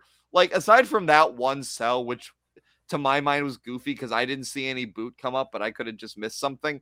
Like, Orton selling like that for Taker actually does work pretty well because like Taker's big scary monster man who hits super hard.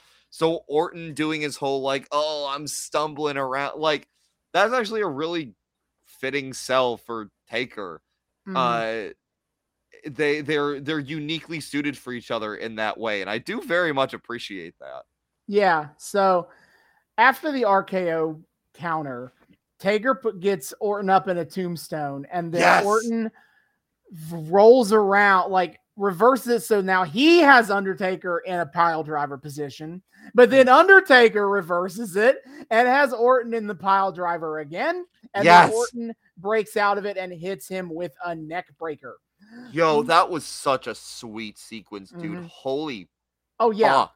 And then Randy Orton goes to the top rope for reasons. He never goes to the top rope, but We've had a lot of that in recent weeks of we like have. he went to the top rope. He could do that? That's an option? So he goes for a crossbody off the top, and Taker rolls through it, grabs him by the throat, hits the choke slam, and then some dude just runs in the ring. Yeah, and like they're selling this as some kind of work, and I was like, is this a work? But also like They almost weird. convinced me that this was not part of the storyline. They did get me a little bit. There were things I was still sussy about, but I was like, I could see it as like this could legitimately be like a work. The only thing that like the few things that made me sussy was that it played in quite well to what happened next, and also like security was being like weirdly gentle with the dude, as opposed to like that time we saw some random motherfucker run into the ring to hug Roddy Piper and then get absolutely blackbagged. Oh yeah, they're just like, hey, get out of the ring, and then Taker walks over. There should be 20 dudes like pummeling this man. Yeah, human Taker dog like pile. goozles him in the neck, and then drops him, and then the old guy's like, all right, I'll leave then. But in all this kerfuffle, Orton gets back up and hits Undertaker with the RKO. Well, it's not quite. Win. It's Orton kind of plays possum. Taker gets Orton up, and then Orton's like, surprise, bitch, RKO. You're right. So Orton hits the RKO for the win, and then he goes up to the ramp where the old guy is still being escorted from the ring. And the old guy pulls off his wig and starts trying to pull his prosthetic off. It was, oh my god, it was so awkward. They struggled so hard with that shit. It was. Orton thought he could get a really clean peel. Yeah. And it all just started like individually chipping, and he was like, just patchy. It's patchy as fuck, but it is revealed. It is Cowboy Bob Orton, Randy's father. Yeah, so apparently Randy Orton got the Steven Crowder treatment when it came to winning this match. You'll love to see it. Why? What the fuck? Because the storyline will continue with Bob Orton involved now. Fun fact, Bob Orton and Undertaker have a match together, and there's a blading, and this was controversial because old Bob Orton had hepatitis and didn't tell anybody. And yet they had a match where Bob bladed. Wait, hold the fuck. We didn't get blading out of the Orton Taker match, but we got blading out of the Taker Bob Orton match? Yes. What the fuck? Yep. And Bob Orton had hepatitis, didn't tell anybody, and Taker was pissed. Yeah, I don't blame him. And this is also, I will note, the days where refs weren't like putting on gloves every time there was the slightest drop of blood in the ring. Because later on in the main event, oh man, as soon as the blood starts coming out, my man that ref takes that shit with bare hands, baby. So contaminants, what's that? Bloodborne pathogens.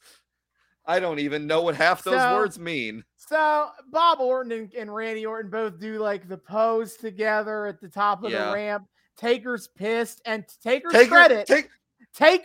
does not fall for the invisible wall.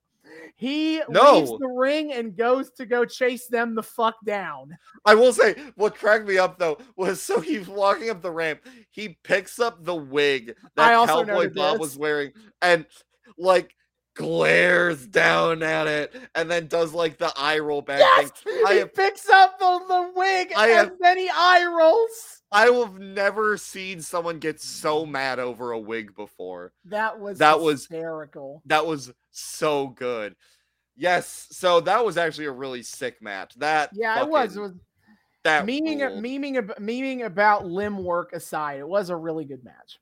One of the better matches on the show. Easy, definitely. But now it's time for the dumb match of hold your horses. Not the dumb match, but like the dumb. Oh, is there another thing that I skipped? Yes, the last match that you skipped, John Cena versus Chris Jericho. Oh, hey! It was bleh. Oh, no. Because John Cena is not good enough to be having good matches with people yet. With people specifically. He can have a great match with a sandbag. Oh, of course. But yeah, he's not good enough to be able to like do his end of the work with Jericho at this point. That's part of what people turn on him about, is because they put him in there with these really good in-ring wrestlers and he beats them and the matches suck. But Cena wins, LOL. What I don't know what you thought was going to happen here. Yeah, no, I mean that's exactly what I thought was going to happen. There was there wasn't really any bullshit though. Like as much as a lot of the story was revealed about like Eric Bischoff and Carlito, none of that mattered. He just beat Jericho straight up, pretty straightforward. Carlito. Carlito does not spit in the face. Spit in the face guy. Yeah, that is Santino. Santino makes fun of him for it, but Carlito and Santino are different people. Okay. Yes, they are. I get them mixed up. Santino makes fun of it with the swap spit with men who are cool. But Carlito is Apple Spitter. Is the guy who actually does the spitting? Yes. And Santino comes along to swap spit. Of course. Yeah, okay. So now we get the match that is like the most. This is the SmackDown main event of the show. SmackDown main event. The most baffling decision JBL has ever made of I can make this match anything I want and I'm going to make it no holds barred, as if that's not the perfect match type for Batista. Oh God. Yeah. So apparently Batista is from DC, going to get that hashtag hometown heat. Yeah, so old Jibbles comes out of his stupid limo. And I really noticed this during good old Jibbles' entrance. That like tunnel they have where like they have the fucking border to the tunnel where the graphics come out of, and the graphics are all kind of like flush up along this border and nothing else. That looks like really annoying to look at graphics on, to be honest. Like, I'm not doing a good job describing it, but like it's this like incline projector screen sort of thing. It's really thin and long, and they're trying to like project full images onto it. It pisses me off every time I look at it. It got dumber with every glance. Yeah, but Jibble is here, and as he exits his car, something starts falling from the ceiling, and Taz and Cole are like, oh, what's that? They are so confused by the concept of confetti. Yeah, they're like, oh, it must be confetti. And as soon as they say it must be confetti, I take one look at this confetti and I'm like, those are money bills with JBL's face on them, aren't they? And sure enough, JBL bucks. $100 fall to the ground with JBL's face on them. And Michael Cole and Michael Cole and Taz take way too long to be like, what? It's actually money with JBL's face. Yes, thank you. We were all way ahead of you on this one. Yeah, catch up, please. Batista does his entrance. He's about to go hey, yeah. And then JBL runs up to meet him, and they just start brawling over by the production equipment. They just start fighting on the outside as you do during a blood feud. Yeah. JBL and they just fight all over the production area near where the ring is, and then through some of the crowd. JBL gets a chair and threatens to hit Batista with it, and Batista spears him through the barricade. Which was actually like really fucking cool. That was sick. So they finally do get in the ring. And the ref doesn't call for the ring of the bell.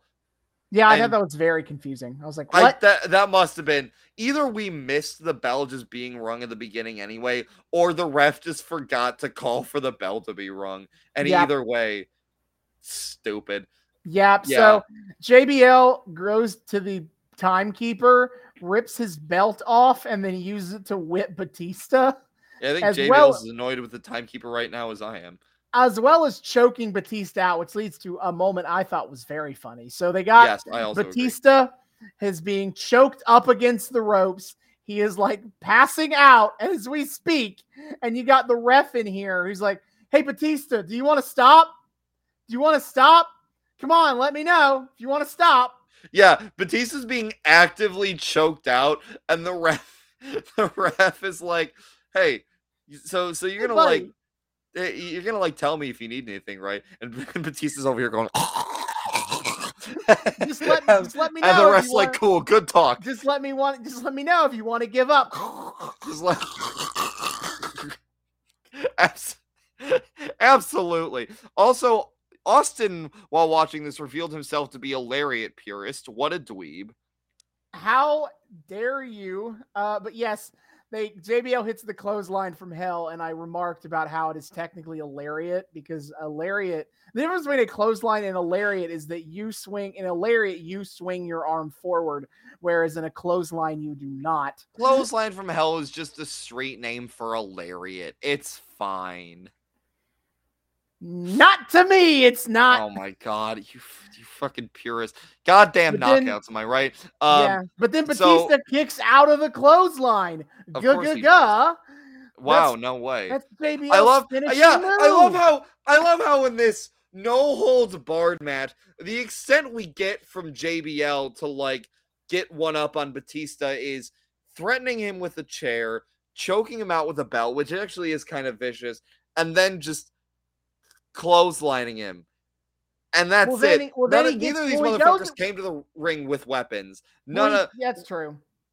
Well, he goes to go get the stairs, and he puts the stairs in the ring, and he threatens to do a pile driver, I guess. I don't know what he was going for.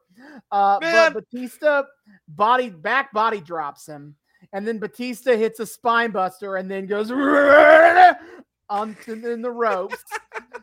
And then he hits a Batista bomb. And then he not on the stairs, by the way. Not on the stairs, like a dumbass. But then the crowd is like, one more time. And Batista then does the Batista has bomb. A whole ass moment to like come to the epiphany that he can, in fact, Batista bomb JBL onto the step. I don't think he considered this previously. So he's like, oh. And then he picks JBL, hits the Batista bomb one more time. 1, 2, 3, boom. Yeah, wow, that was a stupid fucking match. It was not a good match at all. That was not a good match at all. That was the lamest. JBL was talking all that good shit, and the most we got out of him was some light belt choking. Oh my god! No wonder this man's career flopped so fucking hard, and he had to go be a Fox News commentator or whatever. I do not like JBL as an in-ring wrestler. I don't like JBL at all. Well, yes, and I'm pretty mad on Batista as an in-ring wrestler. So I guess I don't know what I could have expected to happen here, except a match I don't like. I do not like that JBL. I do not like him very well.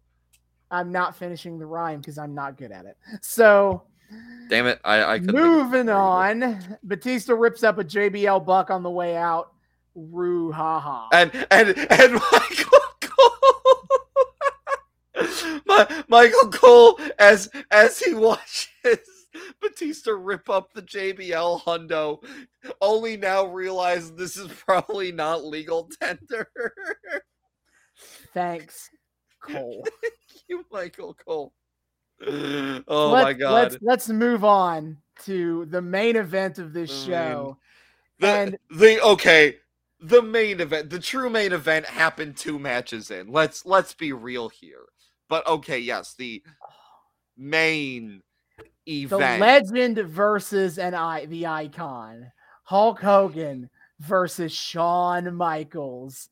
And apparently one more match was a thing that people were chanting at Hogan in 2005. And frankly, I don't like to imagine that. I don't like to think of that.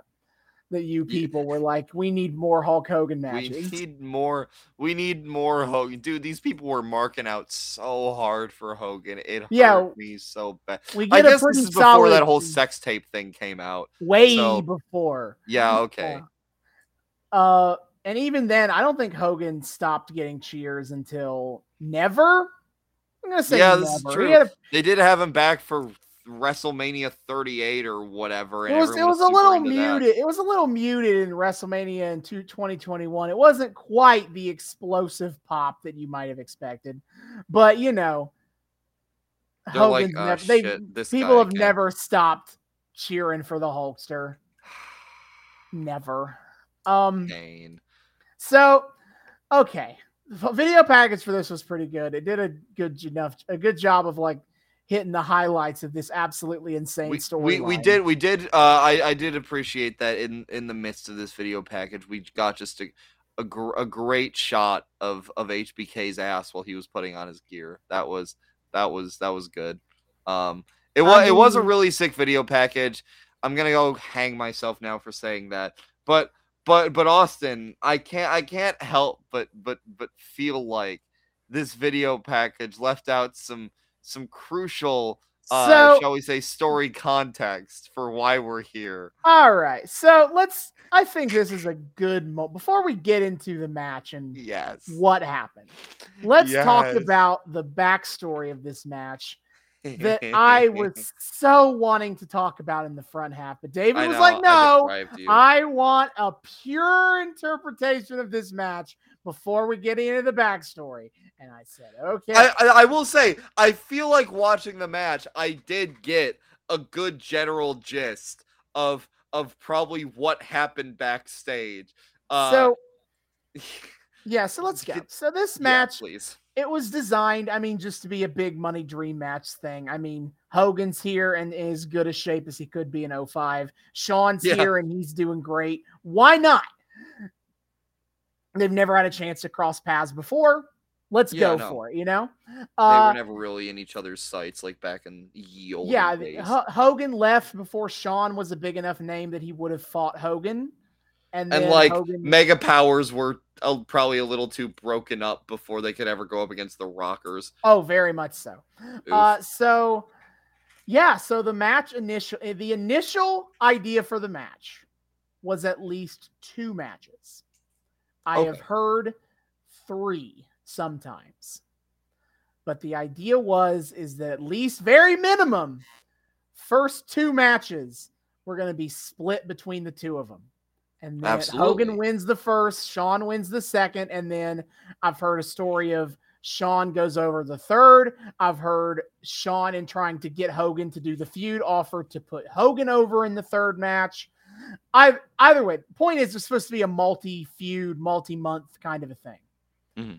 And Hogan said, let me tell you something, brother.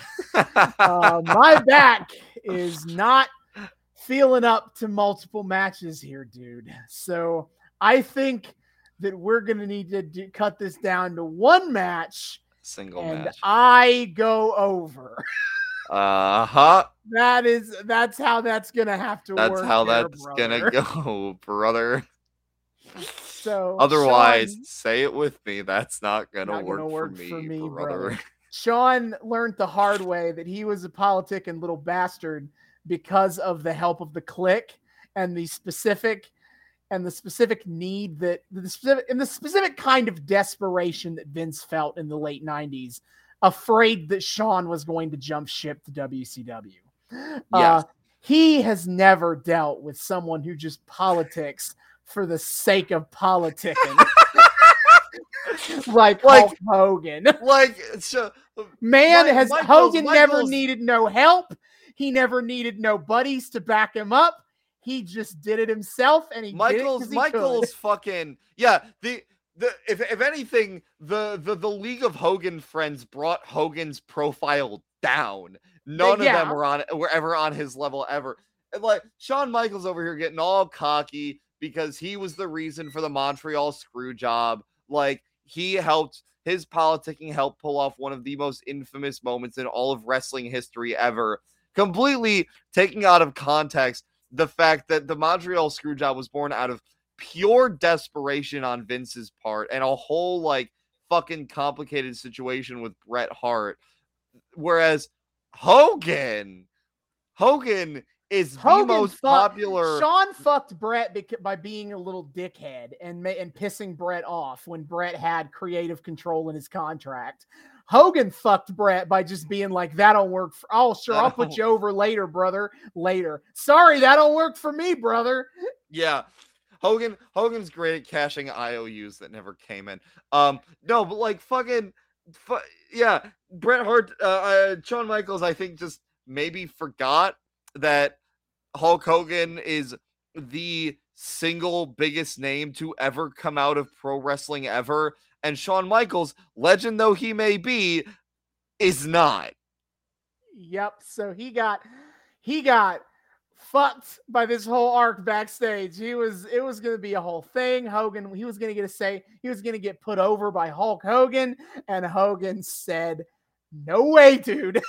No way, dude. We're doing one match, and I'm going over. And I'm going over, brother." So Shawn decided, well, if I am expected to put over Hulk Hogan tonight, put him over, I shall. I will. Oh, and did he? Yeah, and so that is why in my notes, and I made a comment to this to David, is Shawn Michaels, when he gets down on his knees in his entrance and starts praying, I wrote, Shawn is praying for forgiveness for what he is about to do. David, not knowing what was to come, took this to just be a remark on how, say your prayers, Hulk Hogan, beating one of the Lord's favorite wrestlers. No. I was talking about how's the cell job Shawn was about to do. That's what he's praying for forgiveness for. Dear Jesus, let me flop harder than I've ever flopped before. Give me the flopping powers of Ric Flair. Yeah, so Shawn comes out, and big Hogan chants start breaking out as everyone is ready for Hulk Hogan to come out. They are so many Hulk Hogan. I will say, shout out to the like few motherfuckers in the crowd who have some collective signs that just spell out Brett. Shout out to those people and those people alone who are definitely here. Like, I wish everybody involved a very "You're Not Bret Hart." They were rooting for the Meteor here in this main event, and I respect that. I sympathize with that. I feel you, brothers. Yeah, but so many Hulk Hogan signs, dude. And then he comes out, the immortal Hulk Hogan. That is his new nickname since coming back to the WWE. I wouldn't be surprised if Hulk Hogan legitimately just thinks he's gonna live forever. He's like, and then Hogan's die, brother. I'm never gonna die, dude. Power of Hulkamania will live forever. Well, the faith, trust, and pixie dust of all the Hulkamaniacs out there will keep me kicking for centuries to come, dude. Is Hulk Hogan Tinkerbell?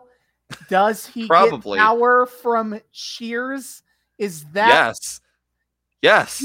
Why do you think he was able to politics so effectively? Some people would say that he is physically breaking down now because of the damage that the leg drop did to his body. But have you considered that actually it's because he never does work shows anymore and doesn't get pops? He's breaking down because of the sex tape controversy. People stopped cheering him, and now he's dying. Yes, that is a theory. Jimmy Hart is turning to the audience and going, "I need all you little Hulkamaniacs out there to say I believe, Daddy. I believe in Hulkamania, Daddy. Hulkamania, Daddy." Yeah, so of course, I am a real American. And holy shit, Hogan's pyro goes off, and a humongous American flag that covers the entire stage. Oh my Christ. That shit. Falls down. I refer to you to my shit from earlier where I'm like, what type of dweeb brings an American flag to a wrestling show in 2005? Cue the fucking American flag that I think rivals the state of Delaware in size that they drop down from the ceiling inside of this arena. Holy fuck. Oh my God. That was something. Oh man. Yeah, there's the goddamn flag. We do get a quick cut to Shawn in the ring while the American flag bit is going on, and Shawn is miming a shovel. He's like, Hogan, burying me, brother. He said, He's sending messages this whole time. Shawn Michaels is on his worst behavior tonight. Shawn Michaels is like, I'm just gonna have fun with this one. Yeah. So also, Hogan enters. Something I always forget about his like modern contemporary career get up is that he comes out with multiple super fluffy feather boas. Which I look at that and I'm like, I feel like if Hulk Hogan, if Terry Bollea saw any other man wearing something like that, several slurs would fly out of his mouth. But I guess it's okay for him to wear it, dude. Yeah, there's something about Hulkamania, brother, that makes these boas real manly, dude. I don't know how to explain it. Well, brother, I'm not one of those. Can't say that word on. I can't say that word on air. Brother. Can't say that word on TV anymore. The wokesters might cancel the Hulkster, brother. What's cancel culture gonna do when Hulkamania runs wild on you, brother? I'll send all my little Hulkamaniacs to cancel you. Oh. Anyway, I did make note of a Hulk Berry Crunch sign that looks like a big cereal box, but they spelled berry B-U-R-Y. B-U-R-Y. And yeah, of course HBK. Oh my god. Oh, dude. Fucking people. We're in the advent of the internet. People definitely knew what was going on behind the scenes here. Meltzer was definitely reporting on this shit. Meltzer, absolutely. I now have an Observer subscription. I should have went back and looked at what Meltzer had to say about any of this. I'm sure he had some very quippy one-liners about Hogan practice. I'm sure he had a very quippy one-liner about something Hogan's coming for Undertaker's job with how much he's burying Shawn Michaels. Was Brian Alvarez working with Meltzer at that point? Because I'm sure he had a very, very positive things to say. Oh man, yeah. So Hulk gets in the ring, rips off the shirt. And so. Yeah, let's skip on to the match now, and you can immediately tell how they lock up, and immediately I put in my notes, oh no, it's gonna be stupid.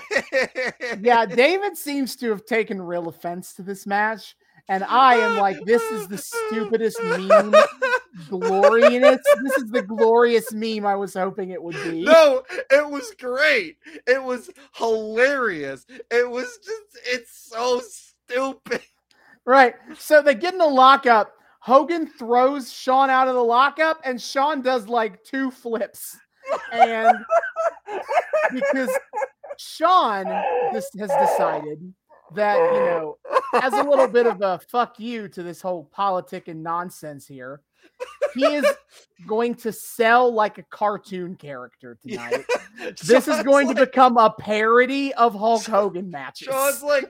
Shawn's like, you want me to put you over, brother? Be careful what you wish for. I will put you all the way over to the moon, and you can drown out there without any fucking oxygen. See, except here's the thing. I went on a journey with this because I didn't fully notice at first Shawn Michaels' sell job, because I know that Shawn Michaels sometimes can just have a propensity to sell like a cartoon character. I've seen how that man goes down when he gets hit the right way. He can be goofy about it too. He belongs in the club. But like, so here's how I went on a journey with this is after my oh no it's gonna be stupid note. My next note was a couple minutes into the match because I had fuck all to say about this. I did note that they did the lockup. Hogan pushes him off. Shawn falls over himself twice and then crumples. They did that shit a second time and then kind of a third time, which just solidified that I thought it was going to be real fucking dumb.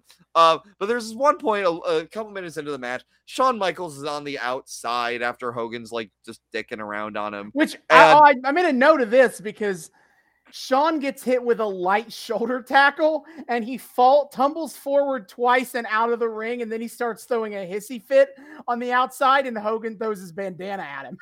Man, it's kind of a wonder that I didn't like notice early on, like that I was able to hand wave that much, like overselling on Shawn's part.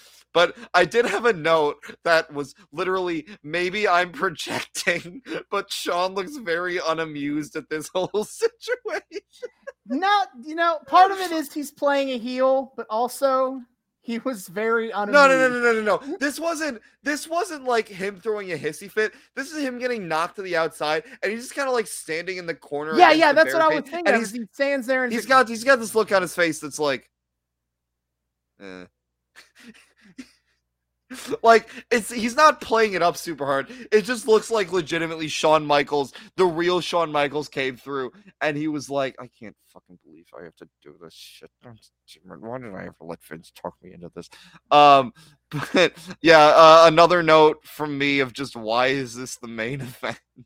I would hope that you caught on to what was happening here at this point that I have a note of is Hogan throws Shawn onto the top turnbuckle, and he just Shawn just stays there laying on the top turnbuckle, and Hogan kicks him, and Shawn jumps up in the air and falls back down, and they do that a couple of times until Shawn lands. That's where I caught it, because I throw in a note as I watched like Shawn's really goofy selling of like, this is the dumber version of the selling dynamic I was talking about with the Orton Taker match.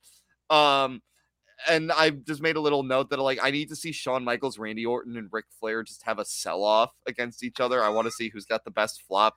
But like, yeah, it was that. So Shawn Michaels is laying on top of the ring post, and Hogan comes and gives him the weakest ass kicks up I've ever seen. And Shawn goes flying, like, and flops back down, and I make a note this is where I make the note of, Shawn, come on, you're just making fun of this guy at this point. It's mean to make fun of delirious old men. So this is where I started to catch on. Oh, this is entirely on purpose. This is entirely Shawn just flipping Hogan the bird. Yep. Hogan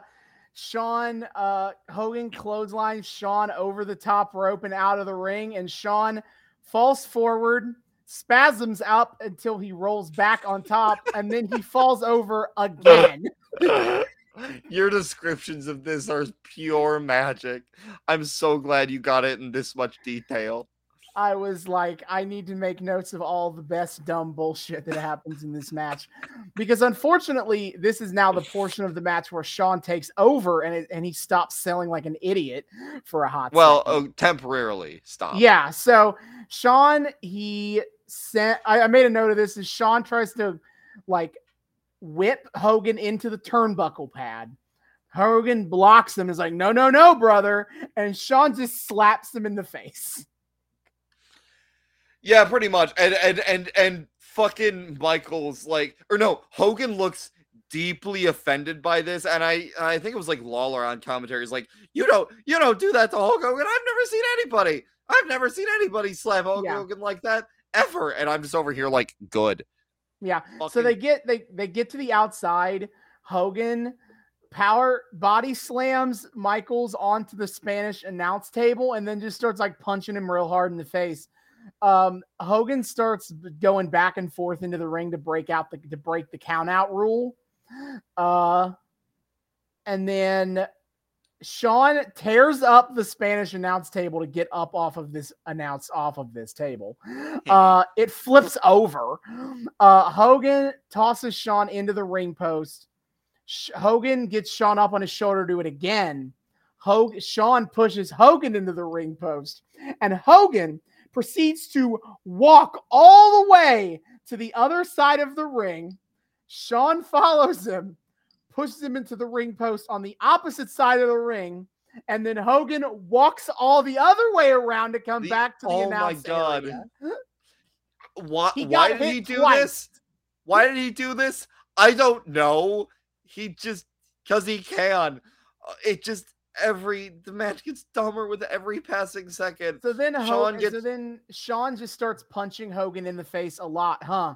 Almost as if he's trying to set up for a blade job. And oh boy, does he, because Hogan pops up and he has apparently cut his entire forehead. Because they got Hogan to blade for this? And how? Oh yeah, my man's fucking the face is immediately drenched. Mm-hmm. In like Hogan 2 seconds. Is bleeding hard. See, you would think Hogan would be the type of guy to be like, yeah, the Hulkster doesn't bleed, brother. But like, he seems to like when he does bleed, he goes all the fuck in for it. And like, it has to be like a triumphant hero's return thing. But holy shit, dude. So Sean, in continuing to just make this match a parody of 80s Hulk Hogan matches, puts Hogan in a sleeper hold, and I noted how Hogan bled way the fuck all over Sean's arm. Oh my god, all the way down to his elbow and like dripping off. It was insane. Shawn Michaels keeps Hogan in the sleeper hold for like a solid 2 minutes. A long time. A long ass time. And Hogan just fades slower than molasses. The ref finally, after way too long, goes to do the like arm pickup thing with Hogan. 1, 2, and the third one Hogan rallies. Literally how? No, that's not physically you just got choked out for like 2 minutes flat. You don't get to rally like this. Shut the fuck up. Hogan does a back slam to Sean to get him to let go, and Sean starts convulsing a little bit.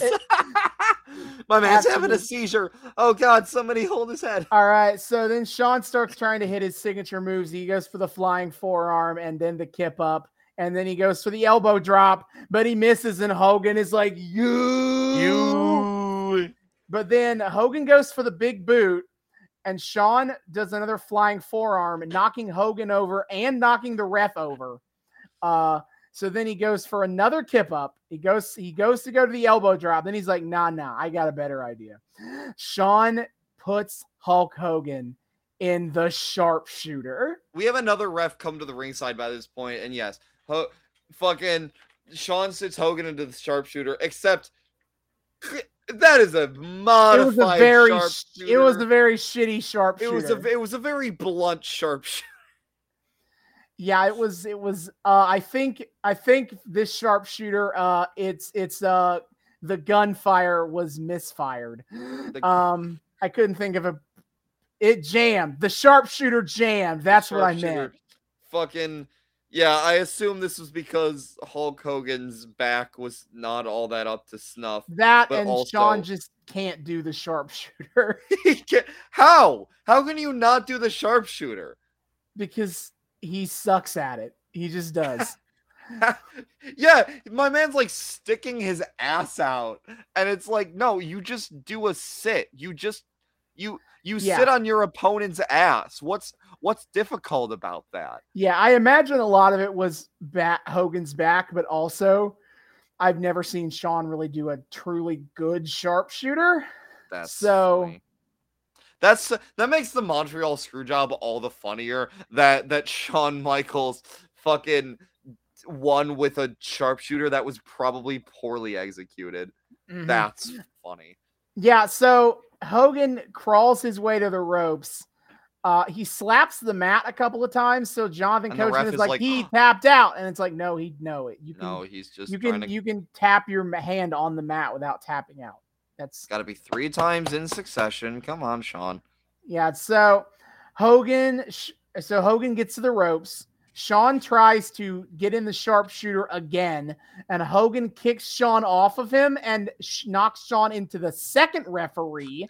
Yeah, another ref down. Man, this is starting to feel like symbolic for the backstage struggles with deciding the match. Yeah, so Hogan is limping hard to sell this sharpshooter, but he goes to pick up Sean.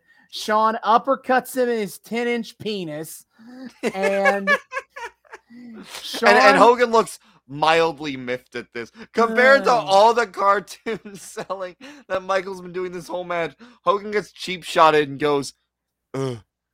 So Shawn goes to get a chair.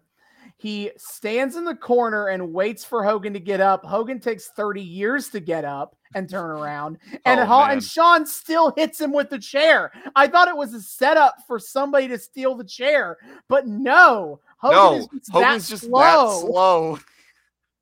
That back, man, it'll get you every time. So then elbow drop from Shawn. Shawn starts tuning up the band for the Sweet Chin Music, and then he hits Hogan with the Sweet Chin Music. But then one, two, Hogan tosses Shawn off of him.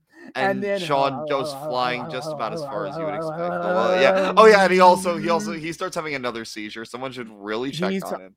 Hogan hulking up and Shawn hulking up. Oh my God. This got me so hard. I'm so glad to know we're not the only ones, because he starts hulking up and he points at Shawn and the whole fucking audience goes, "You." Incredible. I'm so glad we're not the only ones who every single time he does that goofy ass Hulk up sequence, we're going, "You." So Hogan does the sequence. He does hit the big boot, and Shawn rolls through halfway around the ring off the big boot. Man, I kind of wish that Shawn had just gone like obviously this was balls to the wall. I wish Shawn had gone balls to the ceiling, I don't know, and just like made the cells like even more ridiculous. Like Hogan big boots him and Shawn just needs to somersault all over the perimeter of the ring. That would make this like true perfect performance art, and like honestly the perfect send-off match for Hogan of like, we're just gonna make fun of how goofy all your shit in the 80s was. All right, so Shawn, yeah. Hogan hits the leg drop, and in the words of Jim Ross, Hulkamania lives. Hulkamania lives. This is like the ending of God's Not Dead 2, where they're like, where they get out of the courtroom and they're not dead, he's truly alive. Yes, living on the inside. Because the second movie was about a court case that eventually becomes, is God dead or not? And they come to the conclusion that God is not dead, and then there's this whole crowd of people at the courthouse being like, yeah, that's what this reminded me of. The idea of like Hulkamania lives, as if that was in question. Would a Hulkamania be dead if Shawn had just won? Hulkamania is a tired, outdated, lethargic zombie at this point, but it still indeed lives in one form or another. Hulkamania is in the retirement home. Potentially, it is potentially on end of life care. Yeah, Hulkamania it's very possibly about to be transferred to hospice care. Yes, that was the word I was trying to think of. Yeah, yep. Hulkamania is pushing towards hospice. We may have already been onto the grave. It may have raised back from the dead. The complete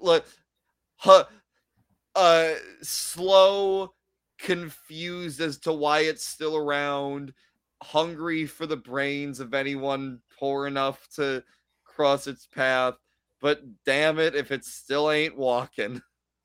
Yeah, so after the match, Hogan hot dogs for 4 We checked the timer. There is minutes. 4 whole minutes left for Hogan hot dogging. But in the middle of it, we do get Shawn coming back in the ring and being like, I needed to know, and I found out. And he offers a handshake, and Hogan commentary takes it. Really wants to push that line to be like, see, look, there's no bad blood between them. What are the forums talking about? No. Yeah, Shawn Michaels proceeds to turn babyface immediately after this match. As soon as, which brings everything into question as to why he acted like he did prior. Yeah. Okay. But yeah, Hogan, the show ends out with Hogan just posing and flexing and you doing whatever. And JR is like, yeah, when Shawn goes to shake Hogan's hand, I'm like, okay, so the hot dog is almost done. No. We got like another 2 minutes left on that shit. JR says, I forget what he said, but it said he's basically he starts jerking off America, and he's like, "This is Americana right here." Yeah, Hulkamania. and he outs himself as a shameless Hulkamaniac, the rare Jim Ross L. You hate to see it. Yeah. So yeah, that was dumb. Good thing that wasn't the main event. Dumb in the funnest way possible, I must say. Oh my god, no! You absolutely need to go. If you've never seen this match, please go watch it. Shawn Michaels deserves some like kind of postmodern theater award for the performance he put on inside that match. It was the perfect response to so much of what I fucking hate about Hulk Hogan, dude.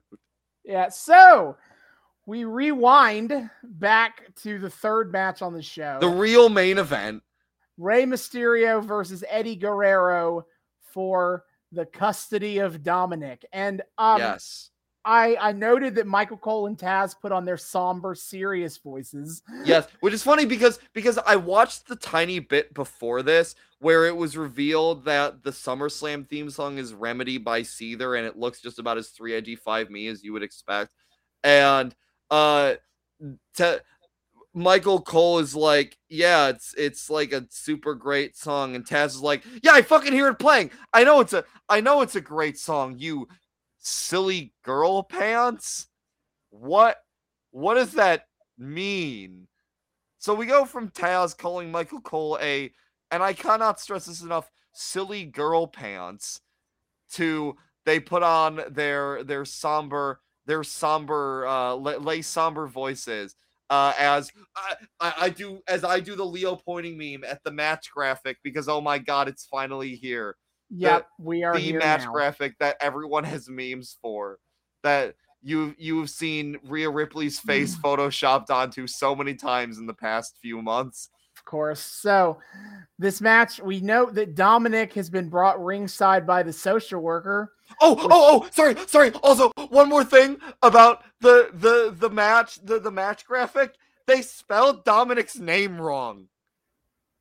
How did they spell it? They spelled it with a C. They spelled it Dominick.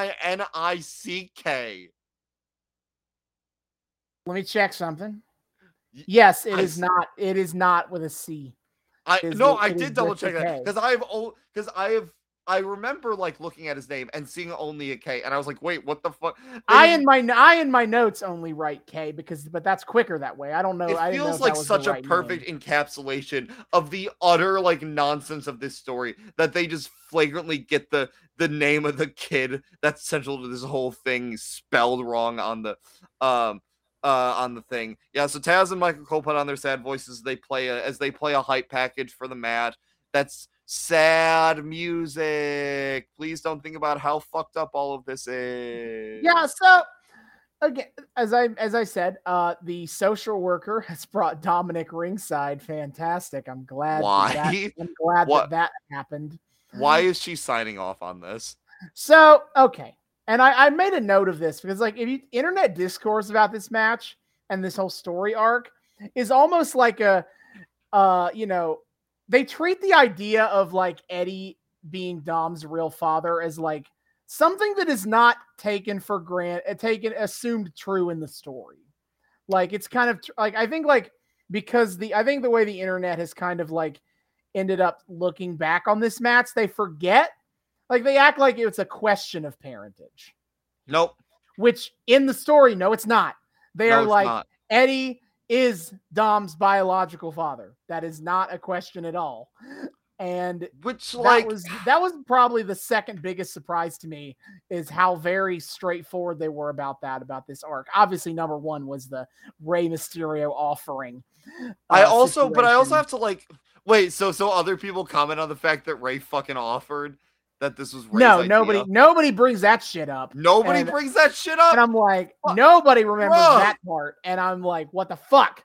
See, I feel like this has had a reevaluation though, because now that like in current day Dominic is heel, like everyone is constantly making jokes about how he takes after his real Yeah, that's dad, different. Eddie Yeah, Guerrero. now that Dom is on screen playing a heel wrestler, everyone's like, "Hey, just like his Poppy," Just like but his Poppy. And like before it seems like they're leaning into it on TV too. Like they're like, hey, no, he's actually a Guerrero. Fuck you.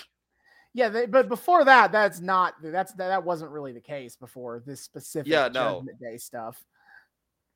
Yeah. Oh god. Yeah, but nope. It's he's Eddie's son for true. That's just how it is, baby. Yeah, so Eddie and Ray each come out, and they each walk over to where Dom is.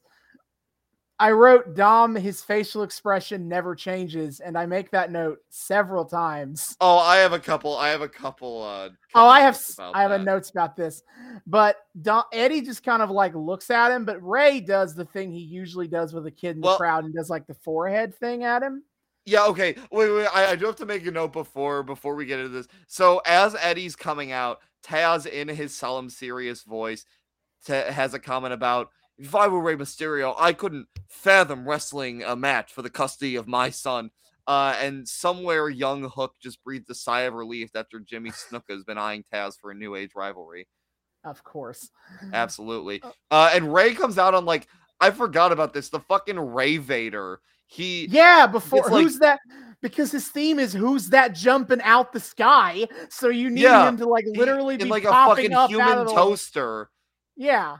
Which, like, okay, I do have a like logistic question about that, because that looks separate from the entrance ramp. So is that just like always there, and Ray just has to hide in it until it's like time, or like is it built over a trap door, or is it like connected backstage somehow, I think it's built over a trap door. I think that's how that works. That's so how the fuck do these arenas all have like such conveniently placed trap doors? That doesn't seem like probable. I'm pretty sure that's just part of their set building, though, to be able to do that. Oh, okay. I mean, maybe. I didn't think they built up. Whatever. So yes. So Ray does the forehead thing with Dom, and then like kisses him on the forehead. So Eddie, of course, not to be outdone, goes back outside, back to Dom and the social worker, and like shakes the social worker's hand, and like Taz calls him a brown nose. And he also like points at the contract to Dom. He's like, "I'm about to win that. And get excited, also, buddy." This is where I learned that Michael Cole's sons are adopted. I did not know that. I also noted that. That's adorable. Because Michael Cole brings this up as part of a point of like, that doesn't make, just because he's not your Dom is not Ray's biological son doesn't make him any less of his son. Heartbreaking. The worst person you know just made a great point. Fuck. God damn it. We are kind of like the worst commentator you know made a good point. We are like kind of face Michael Cole. And we're also like kind of at face Taz, at least when it comes to this angle. I love how fucking like malleable Taz's moral compass always is. Like, Taz is technically a heel commentator, but like half the time he's pretty like reasonable and just sometimes has like these biases that he's like it's almost like he remembers, oh yeah, I'm supposed to be a dick, so we'll just throw shit in sometimes. But even Taz explicitly states that he's pulling for Rey Mysterio on this one. We are meant to understand that there is no greater villainy in the WWE right now than Eddie Guerrero. Of course, Eddie is the biggest piece of shit in the company right now. Ever in the world, actually. Fuck that guy. So this match had two big things going on. The first of which being absolutely terrifying falls and moves done with ladders. Oh my god. Apparently this was Ray's first ever ladder match, which like, how? But also, that's kind of sick. Mm-hmm. And Ray was like, I will have no self-preservation in this match at all. I don't think Rey Mysterio ever has self-preservation. He just says, fuck it, we're doing it live, and that's why I love him.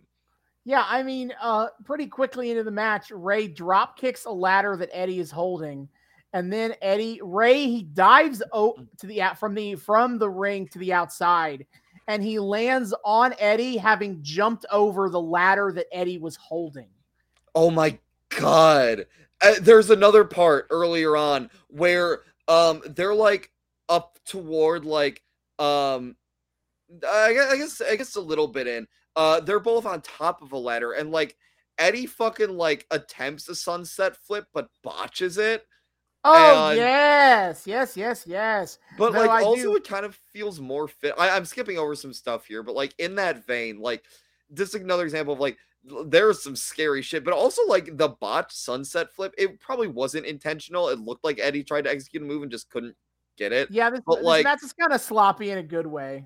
yeah, it felt more fitting, like to show just the descent of the pure descent into madness that both of these two men have undergone over this weird yeah. bullshit. Right before, I was gonna say the right before that moment that you're talking about. yes, Eddie and Ray were having a big punch out fight at the top of the ladder, and I made a note.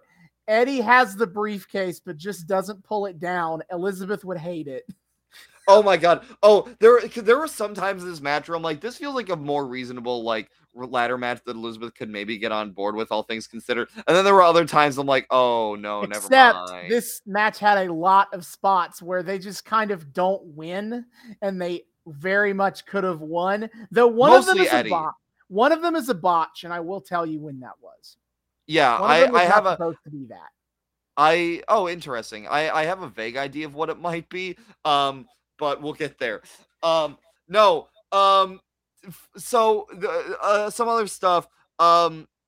Ray monkey flips Eddie to the outside at one point, which like I kind of made me realize I barely see like monkey flips these days. People don't really seem to do them anymore. Do more monkey flips. Yeah, monkey flips are sick, dude. I love that shit. They definitely need to be done more.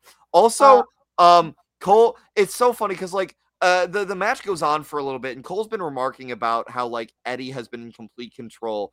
And at one point, he said like Eddie's got Ray in the corner and he's just beating up on him. Cole says Ray has barely been in this match, and then like 10 seconds later, Eddie's pulled Ray to the center and is like beating up on him some more.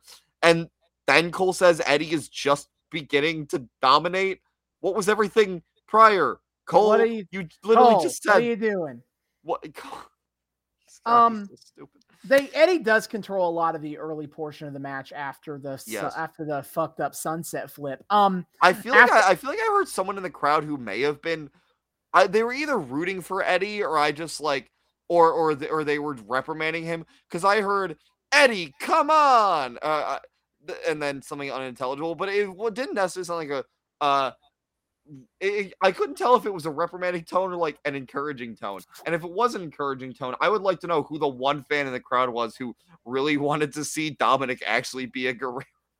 Yeah, of course. That man had vision. Yeah, so after the sunset flip, this is when I made a note, stop cutting to Dominic's blank face. Oh my god. They cut to him constantly for reaction shots, but Dominic barely reacts to anything. There were many times I thought to make a note on it, and then I just kind of didn't because I was just like, it's just a blank face, whatever. But I stopped making notes on it except when commentary tries to I have a note about it at the end of the match. Facial expressions, and I'm like, this is the same fucking face. I have a note about that exact thing at the end of the match. We'll get there. As an example of that, Eddie at one point gets a second ladder for reasons that Elizabeth would not enjoy. And Ray, and he sandwiches Ray in between the two ladders. He goes, hey, Ray, make me a sandwich. He does a springboard helo, which is actually the correct term. That is why it's basically like you flip forward and go land on your back.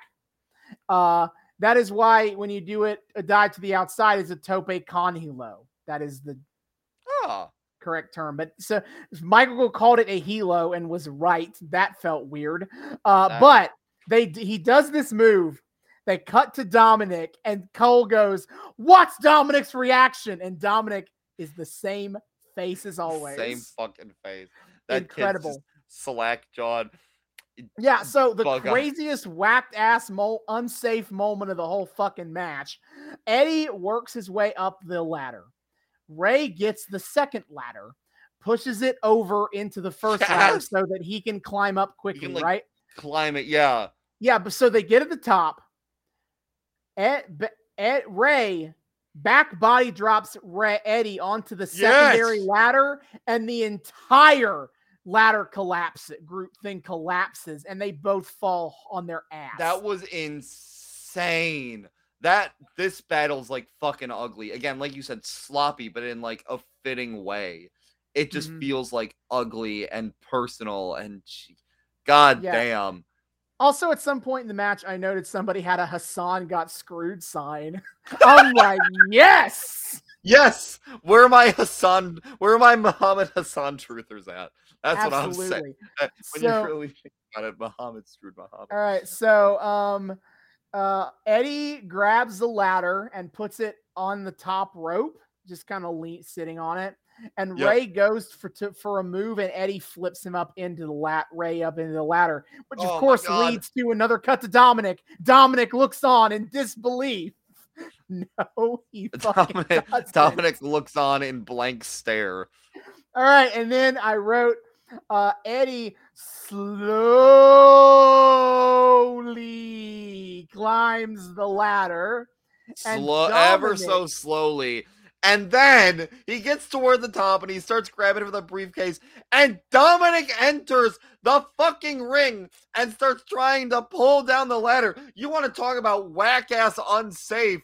What the fuck? Why did they let him do this IRL? Why did the social worker not chase after him in kayfabe? She just... That social worker 8-year-old interfering in a ladder match? Dude, that social worker was the one person we were like saying had any goddamn sense last week, but I guess she's fucking incompetent in her job too, because she just let this kid She went to go to get concessions. That's what I'm gonna kayfabe happened here. Is that the I could believe it. Went to go get snacks, and Dominic just ran in there. She's like, you'll be good to stay here, right? And he's like, yeah, totally. Yeah, so Eddie's like, what the fuck? He turns around and sees it's Dominic, wags its finger at him, and slowly starts coming down the ladder at Dominic, and he screams, "Hey, what are you doing? Don't you know how dangerous that is? What's the matter with you? Give me a hug!" Yeah, okay, he does that, and then he goes, "Give me a hug! Don't you love me? You're gonna love me!" Jesus Christ. Literally, again, rife with insecurities, this man. Please, Eddie, go to therapy. No. So, but he backs, yeah, he's too cheap for therapy, I guess. No, he backs Dominic into the corner and is like, "I'm your new daddy now, SA. Get used to it. And you're gonna learn." And what's legitimately kind of a harrowing moment is like, "You're going to learn the hard way what it means to be a Guerrero." Raise his hand, winding up to strike Dominic. And then Ray comes in and is like, "Hey, fuck you. Don't hit my son." And Ray's back in the match. And Dominic is escorted out by the referee to get out of the ring. His spot's over. We're done. The social worker's still just fucking sitting there. The social worker saw none of this. I'm telling you, she was getting concessions. She missed this entire thing. So Ray sets up a ladder up into the ropes, and then he drops Eddie face into the ladder the same way he dropped him up for the 619. And then Ray 619's a ladder. Yeah, Ray 619's the ladder into Eddie. And okay, this is one of those moments. Fucking shout out. You can tell like that. This is one of those times where you can tell that like Eddie and Ray were just like fucking best friends IRL. Cause like this is a shout out to like Eddie and Ray having such perfect in-ring chemistry here. Because like not only does like Ray hit that 6 spot on Eddie where he hits the 619 through the ladder onto Eddie and it knocks Eddie back and it's sick as fuck. But something I noticed, because like normally when the 619 gets hit, or like another move that is the 619 but not called the 619, you knock the person into the rope and they just kind of like hang there on the middle rope like a dope. And half the time they sit there for like 30 seconds and you're like, how have they not like recovered by this point? And it looks awkward as fuck. I love the 619. It's a sick move. The setup is a little awkward sometimes. Dear God, the setup can be. But Eddie, motherfucking Eddie is starting to like get up from the 619, and Ray essentially hits him from a standing position through that ladder. Like Eddie has such perfect in-ring chemistry with Ray that he knows exactly how to like not make the wait for the 619 look awkward as fuck. Like, as just one of those moments of like, if you know what's going on, as it, technically, it's such a small thing, but it's so impressive because it looks so natural. And I kind of had to stop and realize, like, wait, why did that look so good to me? And it was because like Eddie was a dynamic victim to the move in that case. He wasn't just fucking laying there like a dope. So that was awesome. And then Ray does a leg drop on that ladder afterwards. I'm like, he fucked his own leg there. That was kind of stupid. Ray sets the ladder up under Eddie's body, and then Eddie gets up and gets under Ray for the electric chair drop. Yeah. And Ray he power bombs Eddie off the ladder. So Ray's up on Eddie's shoulders. He fucking spider monkeys his way like down Eddie's back and power bombs him onto the ground from the top of the ladder. What the fuck? Yep. And then so after Ray hits that move, we got back over to Dominic. And Jazz goes, look at this kid smiling. And Dominic's face is just like, oh, I'm not smiling. This is gas. Dominic's got like he's got like the most like flat expression on his face. Like his teeth are showing, but it's like that's new. But other than that, that's not a smile, Taz. I know Vince is telling you exactly what Dominic is supposed to be feeling right now, but that kid is not getting those notes. Dom is not in the earpiece with Vince. Dom is too green for this. He is not following directions. An actor, he is not. Okay. So Ray crawls up the ladder. Ray has his hands on the fucking briefcase and just doesn't pull it down for reasons. And Eddie kicks the ladder out from under Ray. So Ray is just hanging there. Yup. By the briefcase, and Eddie power bombs him back down to the floor. Eddie like so Ray's like dangling above Eddie. Eddie goes under Ray. Ray drops into him. And like Eddie kind of like tugs on Ray's leg a little to kind of like make it look like he's pulling. Ray drops into him, and Eddie sends that into a fucking catches his fall into a spine breaker. Holy fuck, their chemistry is so fucking perfect. Now Eddie. Oh my god. So now Eddie, he takes the ladder. He positions it under Ray. Sorry. They do a replay. They do they do a replay of that, and it was at this point like. They apparently have a briefcase POV cam because they show that from above, and it's like, what? Why did you feel the need to rig that up? What's the point of it? You didn't use it again. What are you doing? They literally just had the one-time use briefcase POV cam. This is so dumb. Yeah. So Eddie sets up the ladder under Ray's body, which seems on top of Ray's body. On top of Ray. Sorry. So he sets it on top of Ray, which feels like an incredibly moronic move. Yes, it did, but it did not play out the way it was supposed to play out. And on this one, so Eddie climbs up the ladder. He gets to the top, decides to go mock Ray instead of getting at that briefcase. Yep. And here I wrote, "Where the fuck is Vicky?" which I will explain more about in about 2 more notes of mine. Eddie has the fucking briefcase, and he can't get it down. Yeah, so Eddie, I did make a note of like Eddie has to bullshit his way into not knowing how the fuck a carabiner works. This was a botch. So Ray, this next sequence was entirely made up on the spot. That's so sick. The botch. Ray moves the ladder out of the way. Eddie tries to hang on the same way Ray was hanging on a second ago. And Ray just grabs Eddie's ankle and yanks him down. And Eddie is fucking pissed, and he's pounding the mat, and I'll explain why. What he's saying right here is because this was a botch. Yes. Vicky Guerrero was supposed to come out when Eddie was on that ladder and do the thing she does at the end of the match here, but she wasn't there, so they improvise a way to get Eddie off the ladder, on top of the ladder, And when Eddie is pounding the mat, and they beautifully have edited out the audio of this, but what Eddie is yelling is, "Where the fuck is Vicky? God damn it!" Why would he yell that? Eddie, no. Because he's pissed off that she fucked up the spot. Oh no, she's too green too.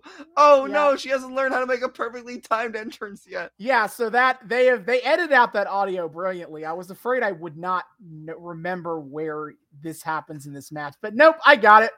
It was right here. Vicky was supposed to come out and interfere at that exact moment. Well, it is missed her cue, and they had to just kind of figure out a way for Eddie to not win in the moment. It is.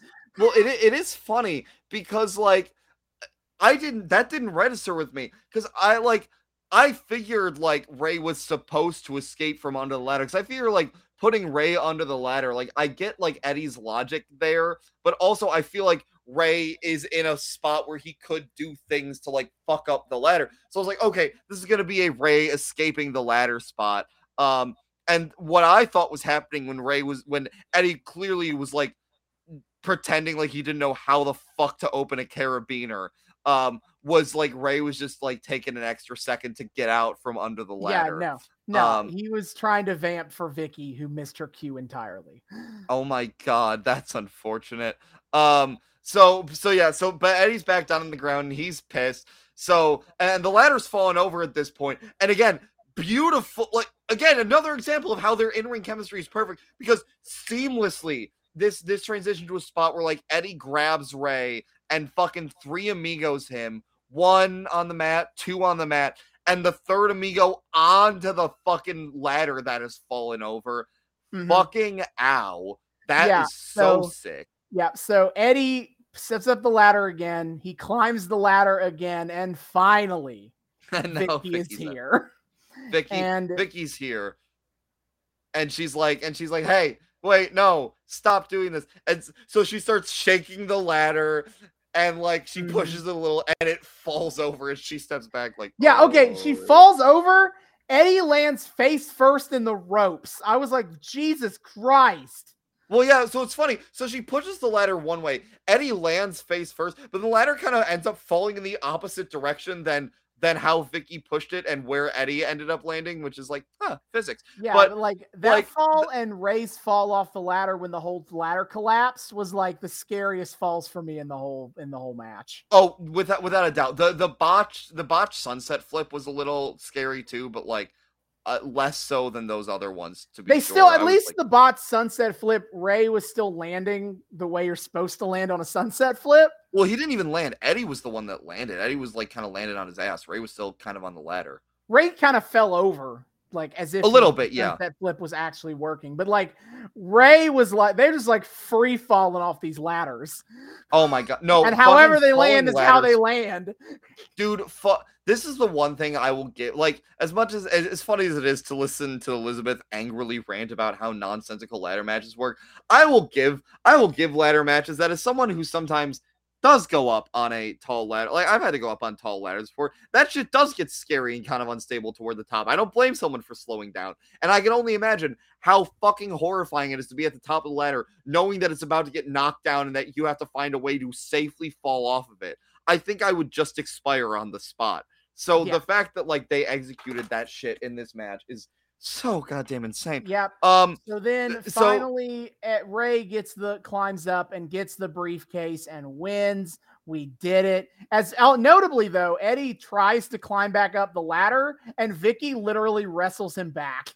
Yes, she pulls him back. She has her I fucked up and just hurt my husband mode, and then Eddie tries to get back up the ladder while Ray's going up it, and Vicky's like, actually no, fuck it, I'll do it. I'll fucking do it again.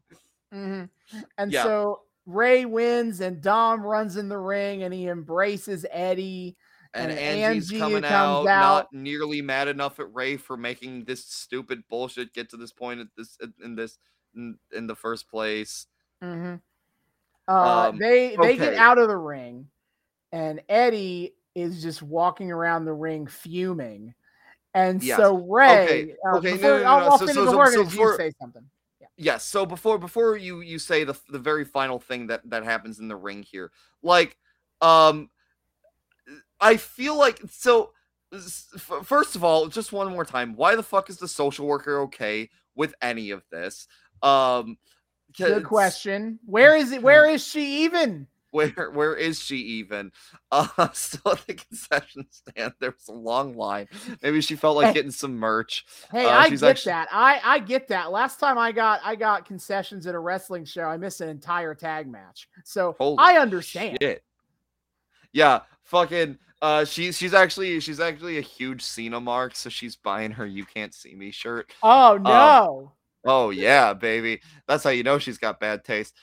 So no, so like, here's the thing, like, if you really think about it, Ray only wins this match because of interference from both his own son and from Vicky, which is kind of great because it shows like the community coming together to like rebuke Eddie's whole bullshit. Yeah, yeah. It It's a shows the family like family uniting effort. against the Get evil. it? But So it gets a thematically yes, and helpful. what Good. except I feel like we're kind of missing out by not having Eddie go through some kind of come to Jesus moment.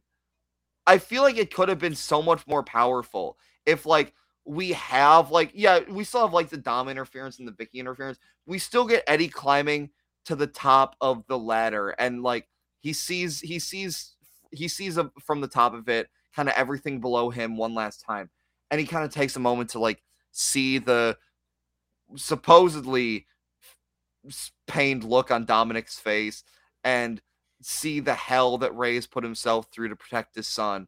And we get a payoff to that moment where Ray almost convinced him, like a couple weeks ago, when the lawyer was present, um, where he steps down and he concedes. So much so now that I've seen like a version of now that I've not a version now that I've seen a video of Eddie and Ray winning the tag titles prior to this, where toward the end of that match, Eddie like feigned being knocked out to like possum his way into like getting the jump on his opponent and try to get a pin out of it.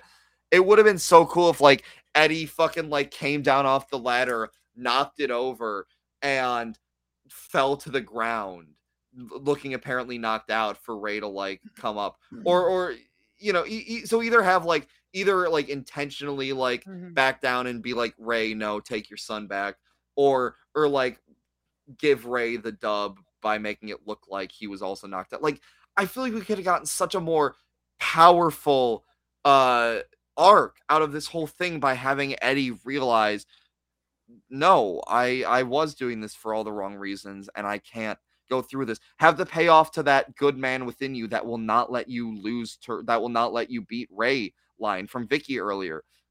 But no, he's still a bastard. He throws a whole tantrum. And then Ray, while he's throwing this tantrum, completely unprovoked, comes into the ring and hits him with the briefcase because what's a nuanced character arc?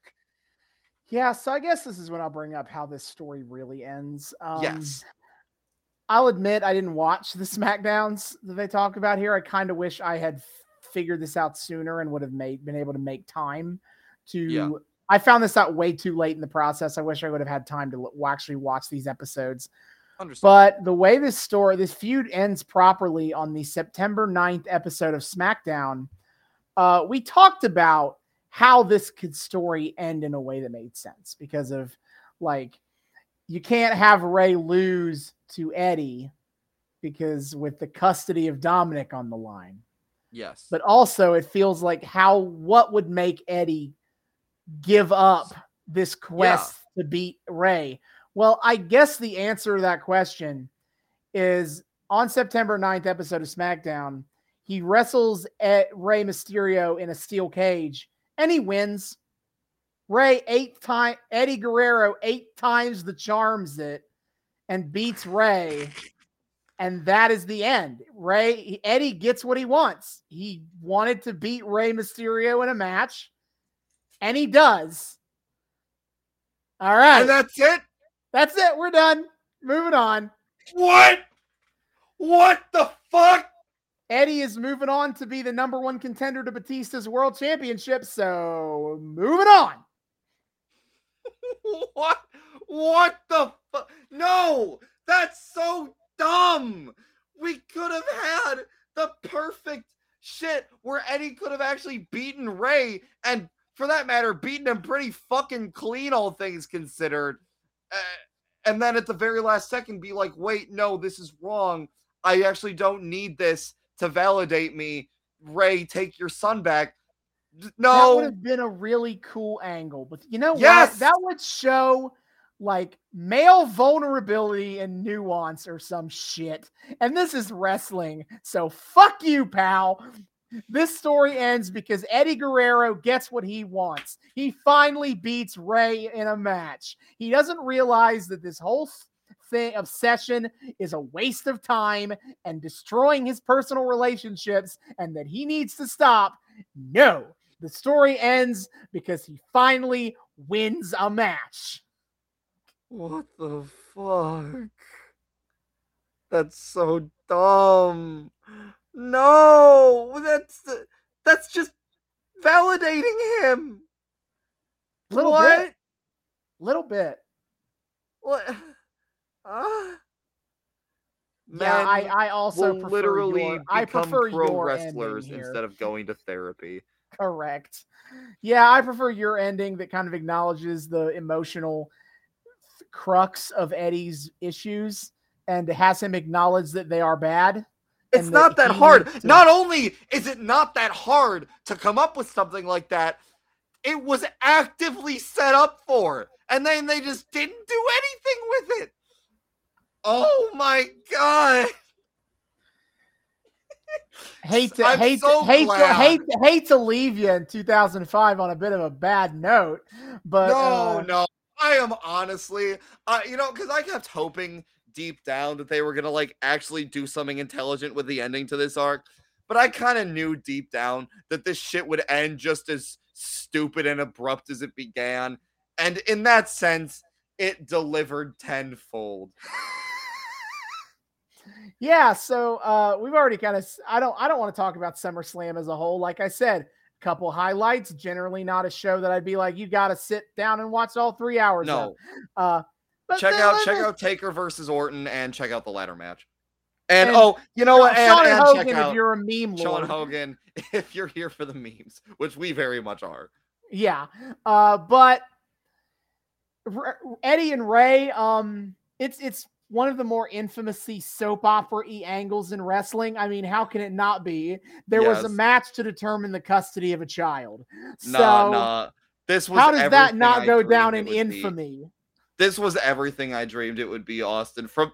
From the moment you told me about this arc, and I immediately begged you, please God, let us do this for the podcast one day. This was everything I dreamed it would be and more. It was so over the top. It was so ridiculous. We got Eddie Guerrero at his most unhinged. We got the most moon logic storytelling from so many different angles. And it all culminated in a match that is so fucking sick and also extremely, extremely stupid by every metric. This is easily my favorite arc that we have ever done on this podcast. I am so happy. Because like, God, like, I'm trying to think of what other like arcs in this show I've loved. I love Summer of Punk, but that ended on a stupid note, which, in this case, the stupid note is fine because the whole thing is stupid. Summer of Punk actually had fucking potential. Like, that ended on a stupid note, which hampers it a little bit. What else? Women's Revolution was sick as fuck, but also it didn't rise to the memes. It was Fair. great, but it was so earnest, It was too earnestly good. It was too earnestly good. What am I supposed to do with that? Just kind of sit here and be like, this is cool. Obviously, I love Lucha Underground, but again, it's an unironic love. It's And also, I don't think we can fully call Lucha Underground an arc. It is a whole. We're just watching. We're just watching the show. We're just watching the show. That ain't no arc. That is just a show. No, this is easily my favorite arc we have ever done for this show. I am filled with joy at the fact that you gave this to me. The greatest gift I have ever been given in my life, getting to experience the entirety, minus the dumb fucking Hell in a Cell match afterward, the entirety of the custody of Dominic, Rey and Eddie Guerrero, Rey Mysterio, Eddie Guerrero feud. Yes. This is bliss. I am in heaven. I can't believe that I got to have this. I don't know. Fuck. Let's just end the show right here. We've done everything. We could show Noobs and Knockouts final episode. We don't gotta do no more. I have reached the peak. We have found Nirvana, Austin. We can sit here in bliss for the rest of our lives if we so choose. Right? I'm gonna cycle back to that comment in a couple minutes. Oh no. But I want to say that I really appreciated and had a lot of fun with this arc. Obviously, my revelations about what 2005 SmackDown was like could just blow in my mind on a weekly basis of just what was going on here. But it was bad and it was stupid. Yeah, my favorite part about this podcast, as I kind of talked about in episode 100, was kind of getting to, you hear about these storylines and these matches that everyone talks about and how great they were and how fun, how silly or great or bad or whatever they were. Yeah. Getting to actually kind of experience those, watch the weekly show and get in there on the stuff that some people do remember talking about and the stuff that people don't talk about. Like, that's a very fun aspect for me as someone who is terminally online in the wrestling community. Even if you are banned from Squared Circle. I am. I'm a permanent lurker now, and it is better for my mental health that it stays. It was a blessing in disguise. It is a blessing in disguise. But this arc has been a whole lot of fun. I'm glad that I decided to indulge David and pick this one. Oh, I'm so happy. So what are we going to fill this part of our calendar with? Why am I suddenly filled with a sense of dread? No, you don't need to be filled with dread. You being like, we can just end the show right here. That's very fascinating that you would say that, because I had a bit of a revelational thought today. You know, this is episode 101 of this podcast. We are in a new era of this show. The second 100 episodes. Season for years past. Yes. And David, we've made several jokes now about how David has no power on this podcast, no ability to control anything what happens here. What? But I said it's a new day, it's a new era. What? So why not this next arc? I am going to give David two choices, and which one he picks will be our next arc from the Attitude New. Wait, no. Era. When I said I didn't have enough power, I was kidding. I like not having power. No. What? Come on, David. No. I'm giving you two choices. Now I'm responsible for my. Now there are consequences to my actions. No. We can't end the show yet. We can't end the show yet. I'm just now prepared to give over some of my power. No! Oh, shit. Oh, no. The monkey paw is curled. Oh, God. All right. So, David, I am going to give you two choices. And just for the sake of fun, I will not fully explain these choices. You will just get two choices. And afterwards, I'll tell you which one you pick. So, here are your choices. WWF 1998 or WCW 1996. You may choose either. I will tell you which story you picked after you're done. I feel like those dates sound familiar to me. They're both Attitude Era. This yes, I know. Monday Night War era. So I know.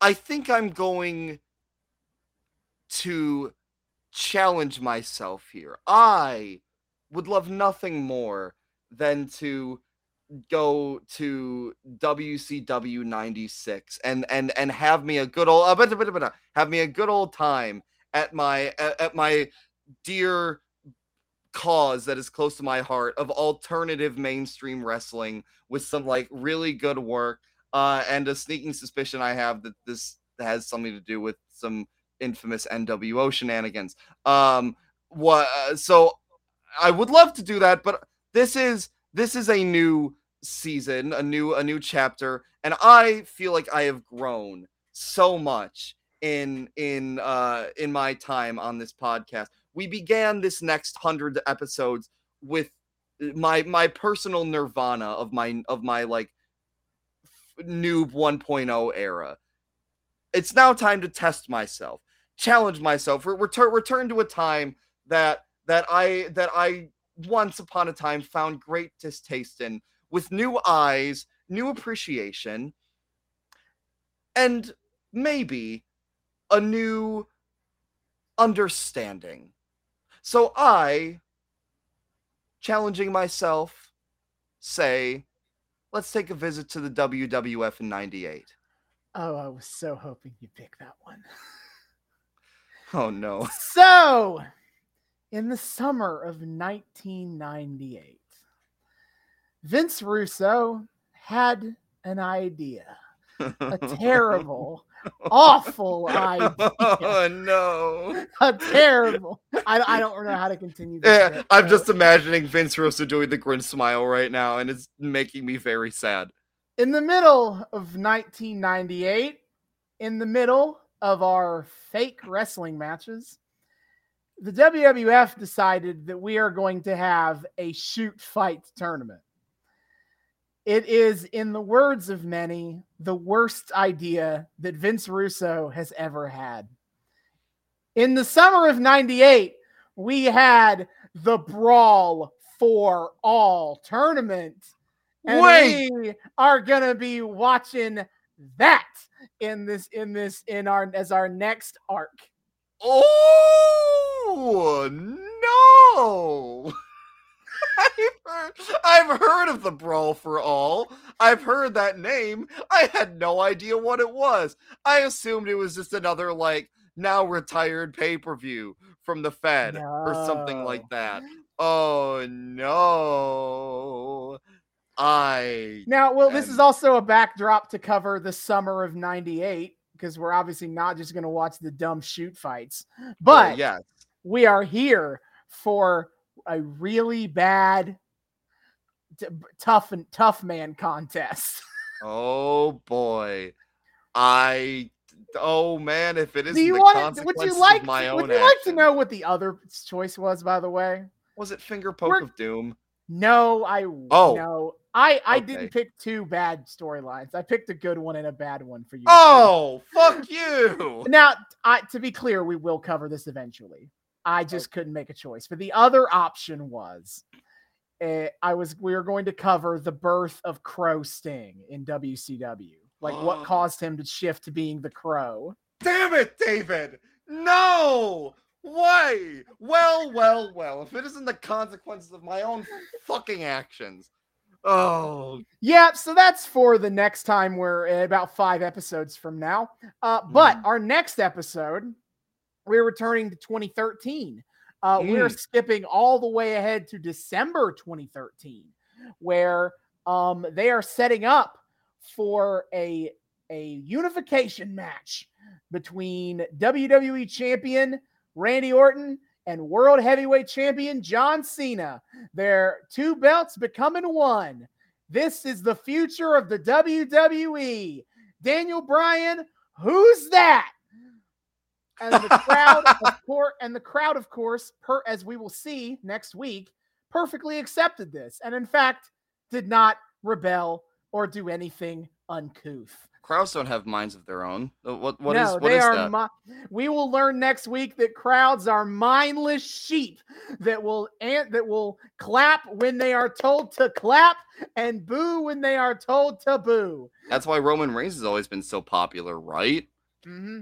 So yes, next week we cover the title unification ceremony on Monday Night Raw that will definitely not be hijacked and completely a ruin. I'm excited. I'm excited. All hail the American Sudoku puzzle, Bryan Danielson. Mm-hmm. Yes, the American Sudoku puzzle. Yep, that's it. Yes, that's what we call him in my house. All right, but that is for next time. Until then, David, hit our plugs. Yes, sir. Dear friends, thank you all so much for tuning in to yet another episode of the Noobs and Knockouts podcast. We are so delighted to have you here. If you are a returning listener, viewer, what have you, you know the drill. Thank you so much for once again welcoming us back into your eardrums, your eyeballs, whatever it is used to consume our content. We're just happy to be here and happy to have you all here along with us. If you're a first-time viewer, listener, whatever, hi, hey, how's it going? We are so happy to have you here. We here at the Noobs and Knockouts podcast like to think we are friendly to both noobs and knockouts alike. So whether you are brand new to the wild, wacky world of wrestling, or you're a veteran of all the weird bullshit, either way, we hope you feel welcome here. We hope you feel everything's accessible here. We hope you want to keep joining us week after week after week. If you would like to do that, I will tell you exactly how. First of all, you can find us on YouTube. We are the Noobs and Knockouts podcast on YouTube. Hit subscribe, ring that bell, make sure it turns a nice little solid color so you get notifications every single time we drop a brand new episode. Give us that sweet engagement. Check out all of our playlists that Austin is kind enough to organize all of our arcs into their own separate playlists so you can follow something all the way down without having to skip around a whole lot. It's great. And also you can see our lovely faces and Austin's impression of Batista shaking the ropes and my impression of Batista getting choked out by a belt. Very kinky. Either way, come join us over on the YouTube. But if you are a fan of the audio-only experience, we completely understand, and we have you covered there as well. You can find us on 3 of the best places to find your audio podcast, which would be Spotify, Google, and Apple Podcasts. Come give us a listen, download our show, give us a nice little 5-star rating if you're so inclined, and maybe even leave a nice little review that's like, hey guys, these dudes are pretty cool. You should check them out more. I don't know. I'm just saying. So give us a listen, maybe some of the extra engagement if you're so inclined. Please and thank you on Spotify, Google, and Apple Podcasts. But of course, we have a presence beyond just our talky little few hours of wrestling every week. You can find us on Twitter. We are on the Twitter at Noobs and Knox Pod. That's at Noobs, the letter N, Knox Pod on Twitter. Come check us out there. We post memes. We engage in discourse. We put up a post every single time we drop a brand new episode. Of course, the highlight of our Twitter, our favorite thing to do, is weekly wrestling live tweeting every Wednesday night at 8 p.m. on TBS. We are watching AEW Dynamite and tweeting about it at least a little bit, as much as we can anyway. I've been kind of doing a lot of that recently. Austin, I'm sure, will be coming back at some point. We will be tag teaming on it, all that stuff. We just like to live tweet, so come check us out. And on top of that, of course, when I'm feeling frisky about it, when we're not recording past the time it starts on a Friday night, as many Friday nights as we can on TNT at 10 p.m. Eastern, we are watching AEW Rampage. It is the show that y'all been waiting on. It's a great time doing that as well. Of course, past that, we like to live tweet AEW pay-per-views. The next one coming up, I believe, is Revolution, my dear co-host. Yes, on March 5th, as we continue to not have matches for it yet. I mean, I guess you could argue that Bryan Danielson versus MJF is definitely going to happen. It's a zillion percent going to happen. It's going to be a sick-ass Iron Man match. Right, but technically speaking, it's not official yet. No, it's still chugging its way down the line, but you know, it's gonna happen. Yes. And then of course after that we don't tend to we're kind of stepping away from tweeting about the other companies, but they got some other pay-per-views coming up. I was going to mention it in case I feel like coming back to it. WWE Elimination Chamber on February 18th. We have a elimination. We already have 3 matches set. We're going to get an elimination chamber match for the United States Championship. Because the Uwu title is going to be a little bit busy.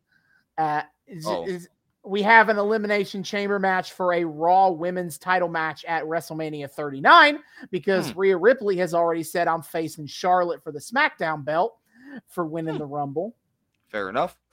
But for the Uwu title, it's set tonight, this very night that we are recording this on SmackDown, it was announced Roman Reigns versus the former honorary Uce, Sami Zayn, for the Uwu Championship.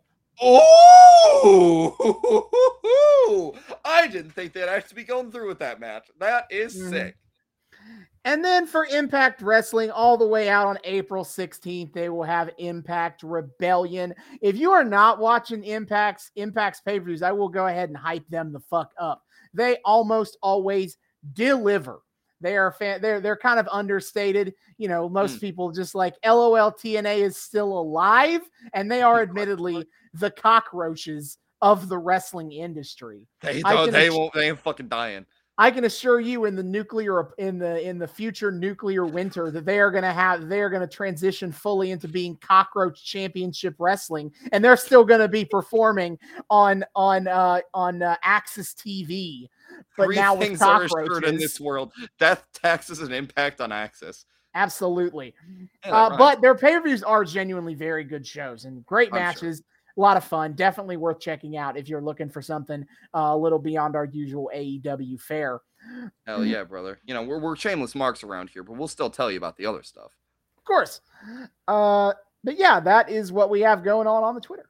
Absolutely. So be sure to check it out. It's a great time. If you like listening to us ramble about wrestling for whatever fucking reason, you'll like it over here. Over on the Twitter, our voices carry over pretty well. We're just over here to have a good time. So again, that's the Twitter at Noobs and Knox Pod. But of course, if you want to get in super direct contact with us, we also have an email address. Ain't that neat? You can email us at noobsandknockoutspod@gmail.com. That's noobs, the word, and knockoutspod@gmail.com. Come say hi to us there. Tell us what you think about the show. Request things you want to see us cover on the show. Tell us our hot takes are based and red-pilled or that they're fucking stupid, whatever. Start discourse with us. Start conversation. Just say hi. We love people saying hi. We would love to say hi back. Noobs and knockoutspod@gmail.com. And of course, finally, we are also on Patreon. Ain't that cool? We are also the Noobs and Knockouts podcast on Patreon. The link for that is in our Twitter. $1 a month gives you early access to episodes and a shout out at the end of each episode.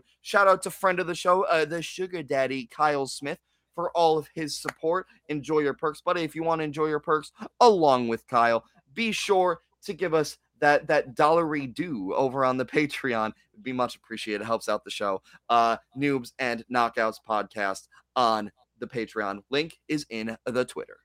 See y'all next time. Hasta luego.